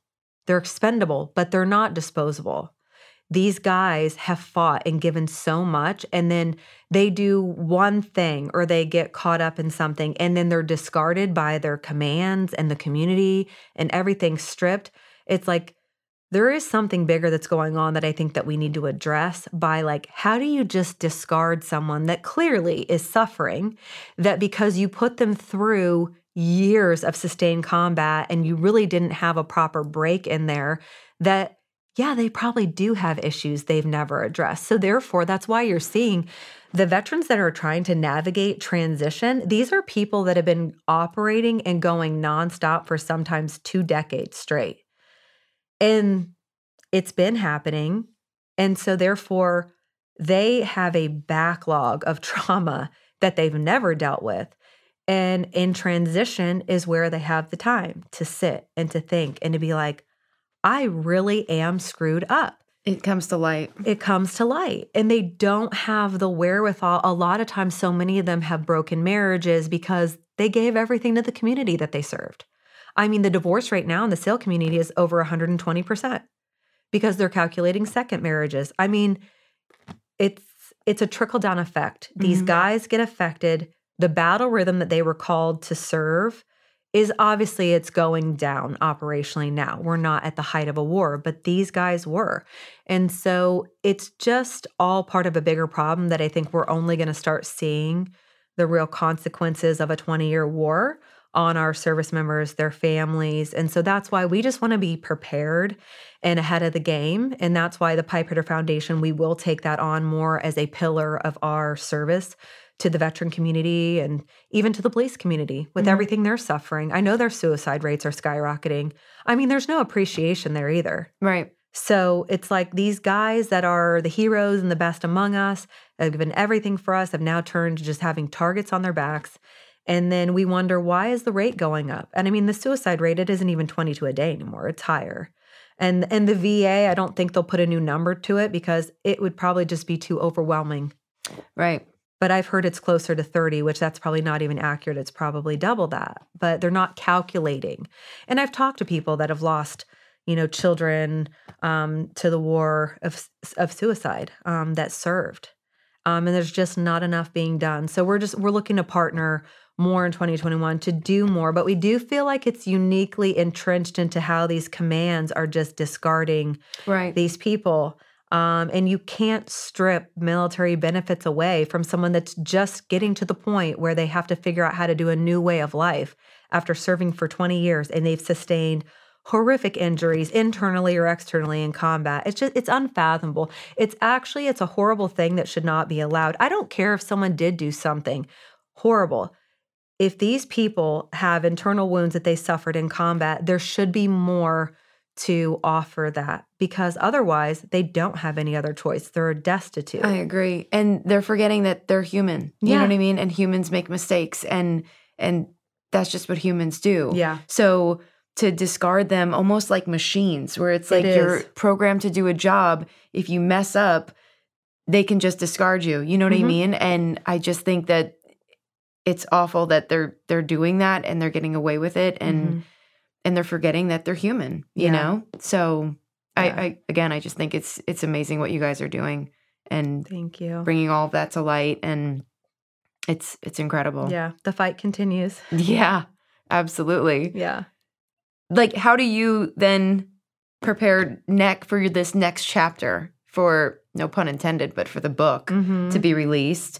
And there's got to be a wall that you're starting to maybe put up for like this next wave possibly of more press and all of that. Do you think that would come? And obviously you guys are ready to handle it, but are you though? You know what I mean? Like, I don't think that you get into a situation like this. Like we would have never been able to predict like what would have happened or how popularized like his case and the trial. And then when President Trump got involved, and rightly so, in my opinion, like when we put that before Congress and the people were like, he deserves a right to a fair trial. He deserves a right to innocence until proven guilty. When that happened and then Trump ended up tweeting to get Eddie out of pretrial confinement, I mean, so much has been so eye-opening, but we did turn into a bit of a political football because of the, just the contentious nature between the media and President Trump. We got spiraled into a very weird environment where it wasn't about the case. It wasn't about what was true. It was about what was the best clickbait. And so if it was some egregious charge that they threw on there that was completely fabricated and made up, like, so first things first, no one, and the prosecution knew this, no one really cared too much about a dead ISIS fighter. So strategically, they got people to fabricate and make up insinuations that there was people that they saw killed on deployment, which were formerly on deployment reported as ISIS killing them, that then they turned into, Eddie Gallagher was killing them.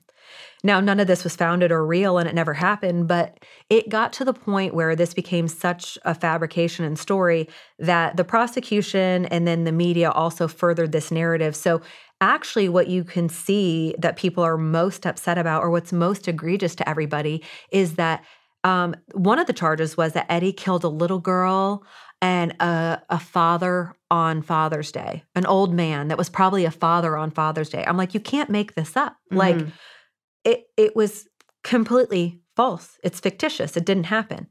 But in the media, it is the most prevalent and widely known egregious war criminal story about Eddie Gallagher. Right. And you're just sitting watching. And it's so eye-opening. So to answer your question, the fake news media is real.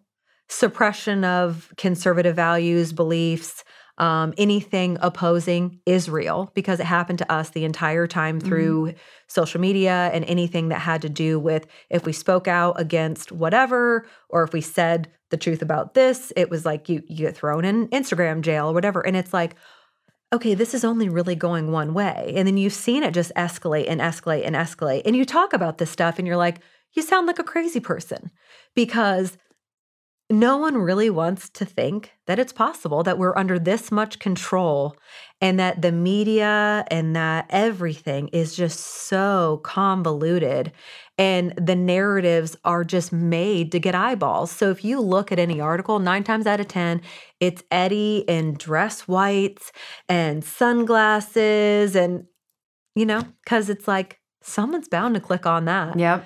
And even articles that are not even about us, they'll find a way to put Eddie Gallagher's name in, and the headline picture is Eddie in dress whites. And it's like, it's not even an article about us. It's about, and then remember this happened, and Eddie Gallagher, and it's like, it's just clickbait. Yeah. And so the media is the media. I do feel like it was trial by fire for us.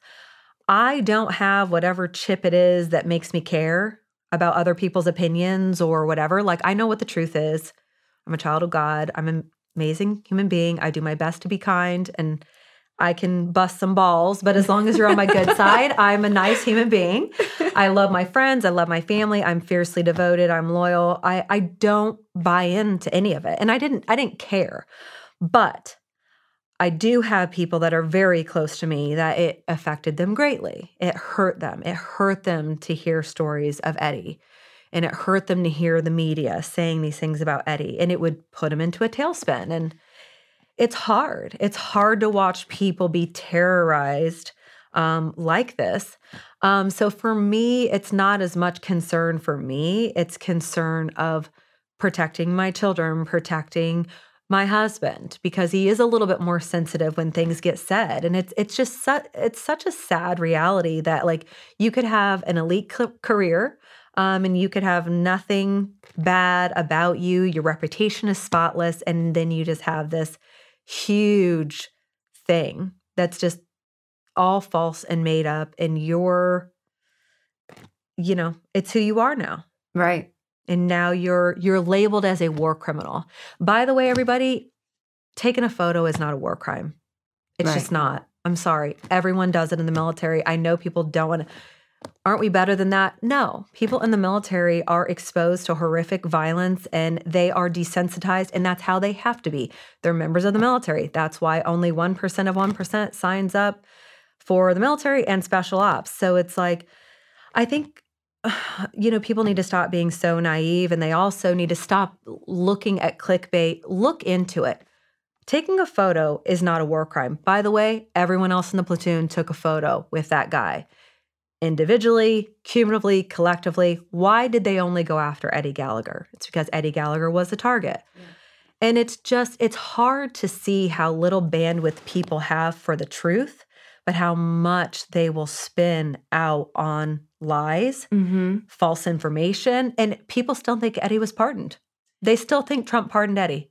After all, and they just want to believe the negative. They're more comfortable in stewing in that, and not looking into it and coming up with their own conclusions on things. But I mean, I know we both said that we both don't come from military backgrounds, and I know for me, being with Sean really opened my eyes to what actually goes on over there. Oh. And I don't just mean that with our guys, our military guys. I mean, the culture over there. And I thought before Sean, I was pretty up to date with my news, and I could pretty much tell you what was going on. And I was much more news savvy then than I am now by far. Oh, yeah. Because now I just don't trust any of the news. But people don't want to know that stuff. They don't. And I remember just being like, what? Like, there's no way. And to then jump on something like Eddie's case where you don't know. Yep. And when they see guys take pictures with ISIS and it's like, oh my God. But they don't know. And the media doesn't tell people that. And it's completely shielded. So then once something like this, your case, is thrown into their living room to see this, they're so quick to just place judgment and think that they know, but they have no idea. Yeah. And it's just amazing. It is absolutely amazing because you can't, there's no way in knowing. I wish so many times that some of the people closest to me could really hear Sean and other guys' experiences and inform them on what that culture is like, what the world is like over there, what our guys go through. And it's just so mind-blowing. It's pure evil, and no one over here really wants to know, because you wouldn't sleep at night. No. If you knew on a given day what these guys encounter. I mean, I can remember Eddie telling me stories about this last deployment in Mosul, and that like they would try to draw them out by just sending little kids at them to draw them out, and then they would just spray these little kids and kill women and children all the time to draw the guys out. And Eddie would just be like, there is dead bodies everywhere. There is stuff all over the place. Like ISIS is just brutal with the women and children over there. Yeah. So they cut off little kids' heads and they put them on spikes outside the schoolyard. And this is the things that our country, they wouldn't want you to know that, because then you wouldn't be so superficial to just all you're worried about is keeping up with the Kardashians or scrolling through social media or laughing at cat videos. It's like people need to wake up. In this world, there is evil. In this country, there is evil, pure evil, the purest form, that they would murder you, your children in a second.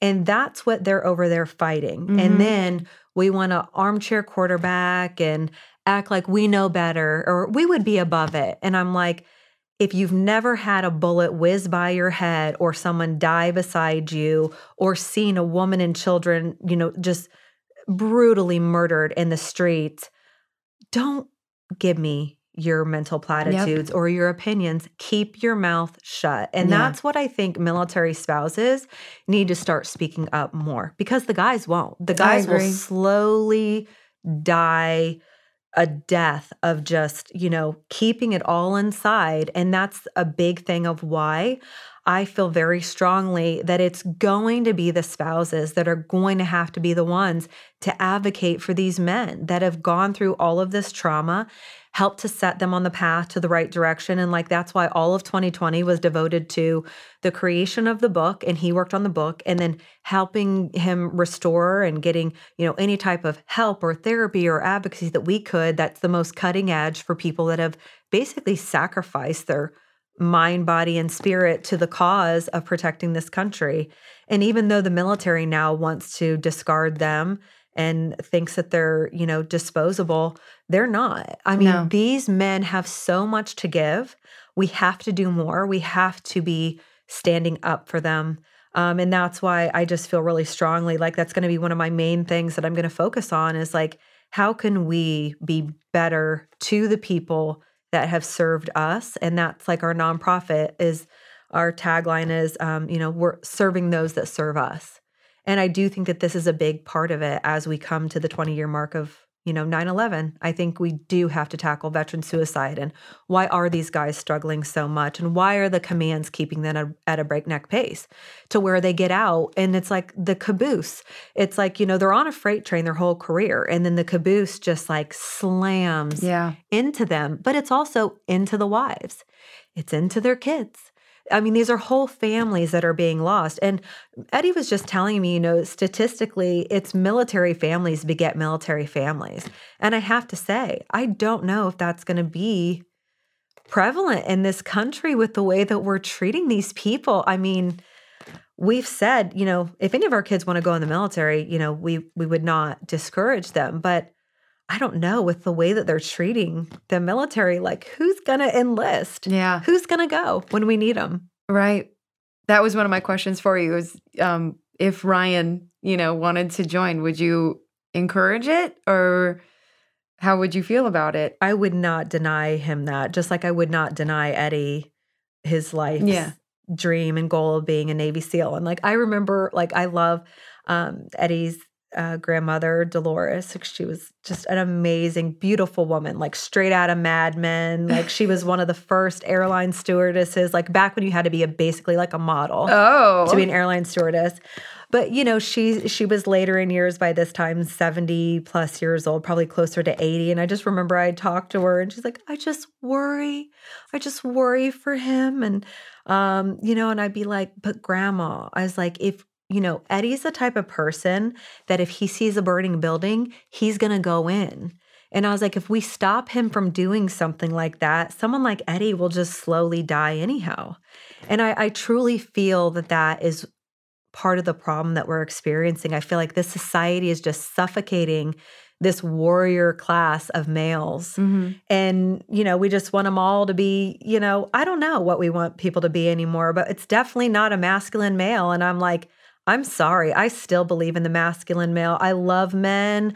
I love my brothers in the SEAL teams, and we have to have those people to defend us and stand up and to fight. And I think it's just so important. So no, I would never, if Ryan truly felt that he was called to do that, I would handle the same way I handled being married to Eddie. And Eddie is my best friend. He is my person in life. I mean, and I've said before, I can't tell you how many times I planned what I would say if he came back in a casket. What would I say? What would I do? Because I had friends that had to do that. And it's it was just part of the job, making peace with the fact that he was doing something that, yes, ultimately he could die. And I think, by the grace of God, I was able to kind of compartmentalize that and just still live a very full, happy life, knowing that he could walk onto the street and get hit by a car and that'd be the end of him. And if it's his time to go, it's his time to go. And I mean, I think God has a plan for all of us. So I don't live in fear of, Eddie could be dead. I would have never thought he would have gone to jail for being in the military, but that's another thing he's been delivered from. So, and I know people go over there and they do. People lose husbands and sons. And so you do have to, at some level, make peace with it. It might be harder for me to let one of my children go, maybe, than even my husband. But I don't know. I wouldn't stop him. God, that's so much. And, just doing all the research before you guys got here, thinking that I had a somewhat good idea. I really didn't. I mean, not until you're opening up about all this. It's so crazy. It is. That's why the book is going to be over 500 pages. It's you can't make any of this up. You can't leave any of it out. No.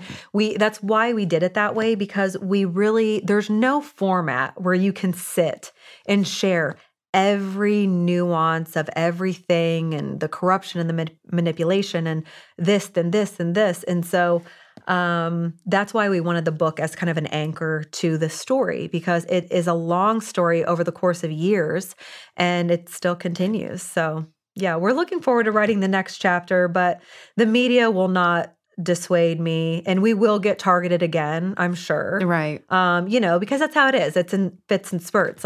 They'll leave you alone. The mob will leave you alone as long as you're not speaking up or speaking out. But I plan on speaking up and speaking out for our military and our service members and their spouses for a very long time. So. Good. Yeah. I think that's great. Yeah. I really do. And especially the spouses as well. Because we were talking yesterday just about it all. And it's the front line, when they get home. Mm-hmm. So, and there's not enough resources for women who absorb the majority of what these men go through. And there is, thank God, by the grace of God, there's been so many amazing nonprofits, even so many of our friends that have started amazing nonprofits that have given Eddie access to cutting edge treatment and therapies and new things that they're trying for veterans, and especially to keep people off of pills, which I do not agree with pills. I don't agree with big pharma at all in the way they want to medicate our vets. I think it's horrible. That's another thing. I think it's also tied in with veteran suicide, and we have to do more. And I just went to a retreat not that long ago. It was the very first thing for me that I've ever gone to, just like a spiritual retreat, which I love spiritual stuff and spiritual retreats and growth in general. So going to that and being surrounded by other women and just having those shared experiences of saying, like, my husband was not who he started out. Like, he turned into this person that was just ravaged with anxiety or PTSD or whatever. And I would hear these women's stories and I was just like heartbroken, like, oh my gosh, like, you're the one that's absorbing all of it. And there was one of the facilitators at dinner one night, we had this conversation, and it's a really cool experience. It's called ORW. It's Operation Restored Warrior. And so they do drop zones for the men. And these are usually people at their wits' end. Like, they've tried everything. They've done every therapy. They've done and they're on the verge of, like, I might not make it. And so Operation Restored Warrior was started by a guy named Paul Lavelle, and they're now starting to do female drop zones. And so Eddie went in October, and it's just like a spiritual restoration type retreat for a lot of the wounds that these guys sustain. And I got the opportunity to go in November, and talking with one of the facilitators, I heard her story, and they shared their own stories because they're military spouses, and she happened to also be facilitating with her husband. So her husband was a male facilitator, she's a female facilitator, and then they play these clips. And so they play movie clips as a way to kind of like introduce themes or things. And so they started playing a clip of the Hunger Games. And I watch movies, but I forget them. And watching this clip, it was like, I think I was just bawling. And it's like, it was so symbolic of, it's not Katniss who's chosen, it's Prin. And so Prin is the one that's selected to, like, be a part of the Hunger Games. And I was like, it's our guys. Our guys are Prin. Our guys are the ones that sign up. Our guys are the ones that volunteer. Our guys are the ones that go there and they're the tribute.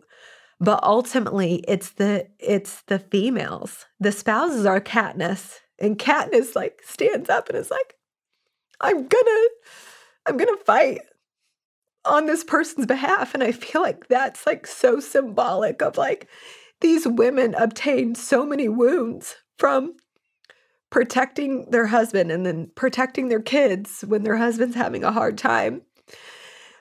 And talking that night, I was like, we've got to do more.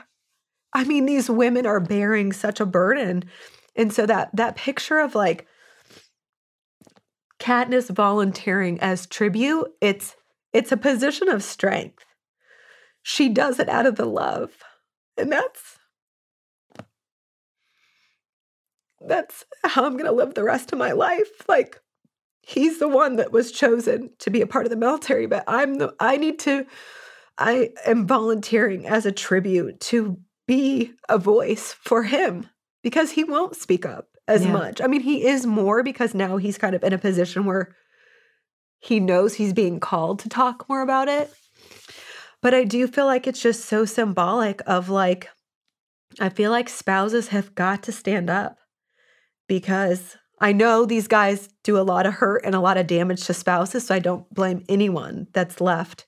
And if something horrible is happening, obviously leave. But I feel like it's a very hopeless end for so many of these people that give their life in service, and then they've ruined their lives. They've ruined their marriage, and so they're alone and they don't have anyone to turn to. And my friends that have stood by their spouses, I mean, they are the most amazing women. A lot of them are very godly, faith-based women, though. Yeah, right. And I feel like that's part of it, because otherwise, how can you see through this fog of war that they come back with? And you're like, you're not even, like, the person. But in the course of a year, I've seen like my Eddie, who had to be, he had to be in a very much like go mode, very hard for all the years of service. And I look at him sometimes and I'm like, oh my gosh, getting him back it means a lot. Not losing him in the first place to war. Yeah. Or then the trial or jail for the remainder of his life. And then it's beautiful. So I know it's possible. I know healing is possible because I've seen in the course of the year, we have tried all different types of stuff to help and support him through transition. So I know that if we just keep doing more to help and support our veterans, it's possible because I've seen it in my husband. And I feel like if we can survive a military career and a war crimes trial, and within 1 year, I'm seeing healing and restoration on a level that's just monumental. It can happen for anybody. Yeah. Because his transition wasn't like everybody else's. Oh, no. It was. Yeah. He was put through the ringer. Yeah. For sure. Absolutely. Yeah. And, I mean, I told you yesterday I wasn't with Sean when he was deployed. Yeah. But I was there when he was home and after an attempted suicide. Yeah. And then I come into his life. So yeah. I just feel like we're all put together for a reason. And it's huge, Yeah. It is beyond us. But oh, yeah. Seeing who he was from our first date to who he is today. And it is possible, It is. Yeah. There's a lot of growth and healing that comes along with time, but you have to be patient and reach out to others and ask for help. And Yeah. It's huge, It is huge for sure. Yeah. So I definitely feel like, I hope that as we can grow our network and our influence and the nonprofit and what we're doing to help and support, I mean, I feel strongly the spouse side has got to be built up in a way that empowers these women to be able to cope and to deal with what's happening in the lives of the men that they love. Yeah. And have the tools there to use and tap into for sure. Yeah. And also get support for themselves because I don't think when your main focus and your main job is like supporting and protecting your family and your spouse and you're seeing all that they've gone through. I mean, why it's happening, but you don't always know how to help and support them in a way that, like you said, I think you have to have a lot of patience built in. And I think that for me comes through just prayer and just believing that one day we'll get to the place where we need to be, or that he deserves to be happy and at peace. Yeah. He served and he gave. And I don't believe that our veterans are irreparable or, they are worth fighting for. Absolutely. And so I think as spouses, the more that we can stand up for them and the more that we can, advocate for them in the future, it's going to be pretty powerful. So yeah, I left that retreat and I'm like, they at the end of it kind of have you choose a new name. And I'm like, a couple years ago, I prayed just that like my word or my thing for the year was like a fire inside. And I had totally forgotten about it. And that fire was built through basically from 2015 on, I've been having 2020. Yeah. And so from 2015, I started to have this, like it was like a real trial by fire and almost a refiner's fire that I forgot that I had said that a couple years ago about fire inside. And then at the retreat, when I was like praying, and I told them, I was like, my new name is going to be Girl on Fire. And so like now I've got this like whole Katniss, like I'm coming for you. I'm coming for everybody. Like, but in a good way too. Like, absolutely. I think, like in the end, she steps into a role that she didn't necessarily know was going to come upon her. And then she builds her strength and she trains and she learns and she ends up saving her people ultimately. And my people are, Eddie and my kids and my family. And those are my immediate people. But I do hope it'll have a ripple effect of helping and supporting other people and other veterans and their spouses. So yeah. Well, it sounds like you're already doing it. The ripple effect is in effect. I'm already on fire. I just need Lenny Kravitz to give me the better wardrobe. Lenny, help me. Yeah, rewatching that part too. I had the kids watch it with me when I came back home because Eddie left to go do something else in Texas. And so, yeah, we rewatched it. And that scene where she's just like spinning with the fire, I was like, oh, one day. I love it. Yeah. Well, so how do people find Pipe Hitter Foundation and more about your book? What are some quick things they can look into? Okay, yeah. So everything is all virtually online. You can connect with us. Eddie's account is just Eddie Gallagher on Instagram. I'm Andrea Gallagher on Instagram. We have all the stuff like kind of embedded in his link there, but we are going to be doing a website in 2021. So nice. We're going to kind of launch like all things Eddie Gallagher and affiliated. So we're excited about that. But the Pipe Hitter Foundation, our nonprofit, is linked under there. You can also find us on Instagram at Pipe Hitter Foundation. Okay.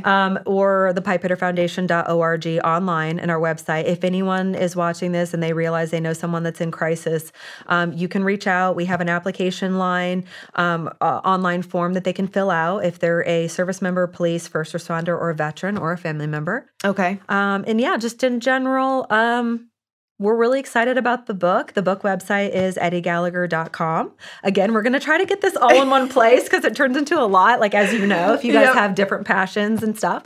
So as we evolve, it'll be on theeddiegallagher.com. But right now, find us on Instagram, connect with us. We have a lot of good things going on. He has a lot of awesome partnerships and people that have come alongside of us that we love working with. So we're kind of having fun working together. Great, yeah. But yeah, the EddieGallagherBook.com is, right now we're only doing pre-sale bundles, but eventually everything will launch online. The book will finally get through DOD, God willing. And we'll have more information on publication and when you can buy it, but it'll be on Amazon and everywhere books are sold. So great. And all those links that you just said, we could put those in the description down below. And the book is called The Man in the Arena. So yeah, that's my final thought. With the infamous picture. The infamous picture. Yeah, which my face is like, it's not the critic who counts because we were the ones that were in the arena. And so, yeah, that's how we live our life. We surround ourselves with people that, like you guys, amazing individuals out there, like making a difference, doing good things, and haters gonna hate, as when I used to like T Swift. I can't even say it anymore. She's so liberal. But you know, it's good. It's a good journey and it'll continue to evolve. But those are the fun things that we're doing. And then 2021 is gonna focus on the books. And then Eddie is working with another company. He's getting into some guns, gun sales, gun kits and stuff. So some fun stuff, guy stuff. Yeah. You get wrapped up into this stuff and you're like, how did we get here? I ask myself that a lot. Yeah. Hey, but if it leads to gummy bears and guns, like we're doing something right. There's no other place I'd rather be than right here. So same. Yeah. Well, all right. This has been really great. I know. So it's really good. So, yeah. Girl time. Yeah. Let's wrap it. We got some robes to try on. Yes. We'll put those. Everyone should see our robes. We'll put a picture. Okay. We could do a picture. We'll take a picture. Yep. So at the end of this, it's going to flash a picture of us looking fabulous. Cowboy out. We've really bonded. We have. In the course of a very short amount of time. I know. This is how it is, though. If your husband, even if you weren't like a team spouse in the teams, like you are a team spouse. If you are married to a former Navy SEAL, we will get along. Yeah. I love it. Very thank cool. you so much. Thank this has been great. Awesome. All right. That's a wrap. Oh, that was so awesome. Tim's over here like, oh my gosh, I witnessed the girl bonding. The tears.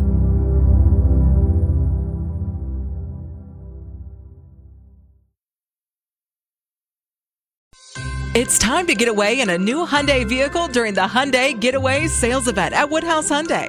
The Hyundai lineup of sedans and SUVs has the capability you need and technology and features you want, like the all-new 2023 Hyundai Palisade and Hyundai Tucson. This holiday season, get into a vehicle that will give you confidence with Hyundai Owner Assurance, America's best 10-year, 100,000-mile warranty. Visit us online at WoodhouseHyundaiofOmaha.com. The Bigger Pockets portfolio of podcasts are worthy of your investment. We're having a real conversation as real estate investors. New episodes available every day. It's important to buy where it makes money and not necessarily where you want to travel to. Bigger Pockets, On the Market, Rookie Real Estate, or Money Podcast. The purpose of flipping is to create more cash so then you can reinvest into other types of properties. The Bigger Pockets Podcast on YouTube or wherever you listen.